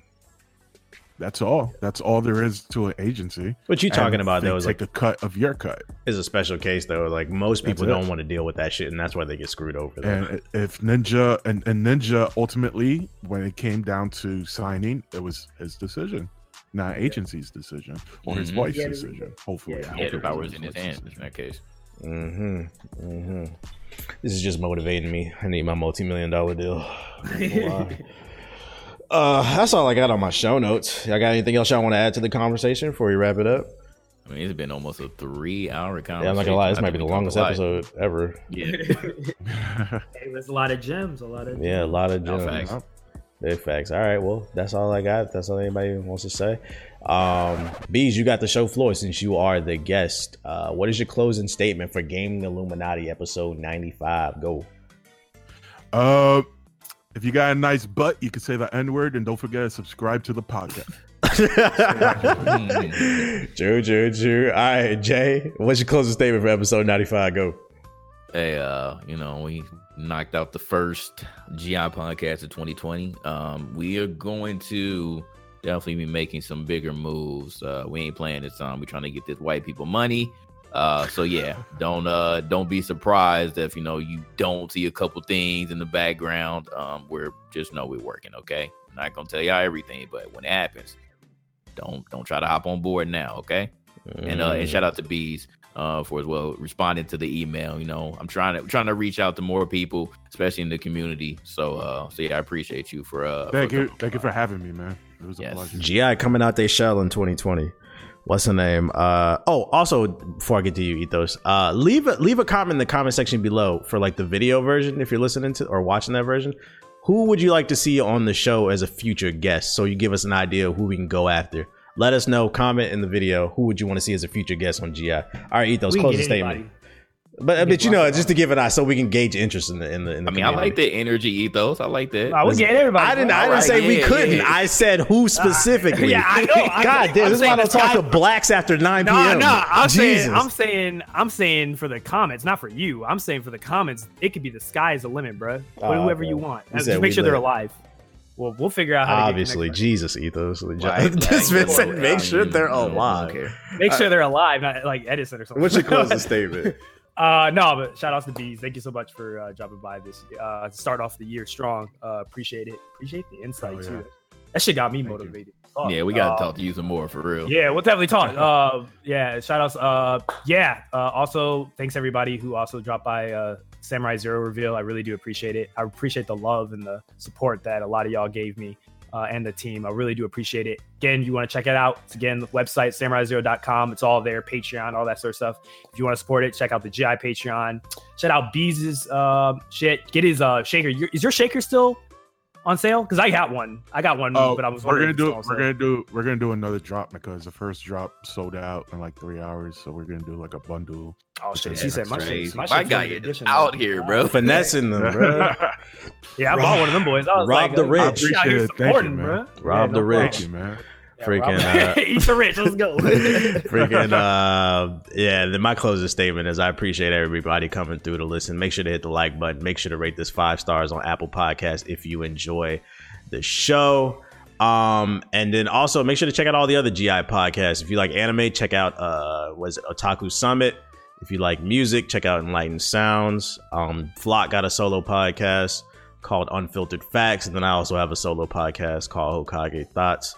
So if you're looking for more content from like-minded people in GI, that's the stream team. Check it out. Other than that, we appreciate you guys listening to the show, and we'll see you guys on the next episode of the Gaming Illuminati Pod. I said P. I cannot talk. I'm tired of talking. Bye.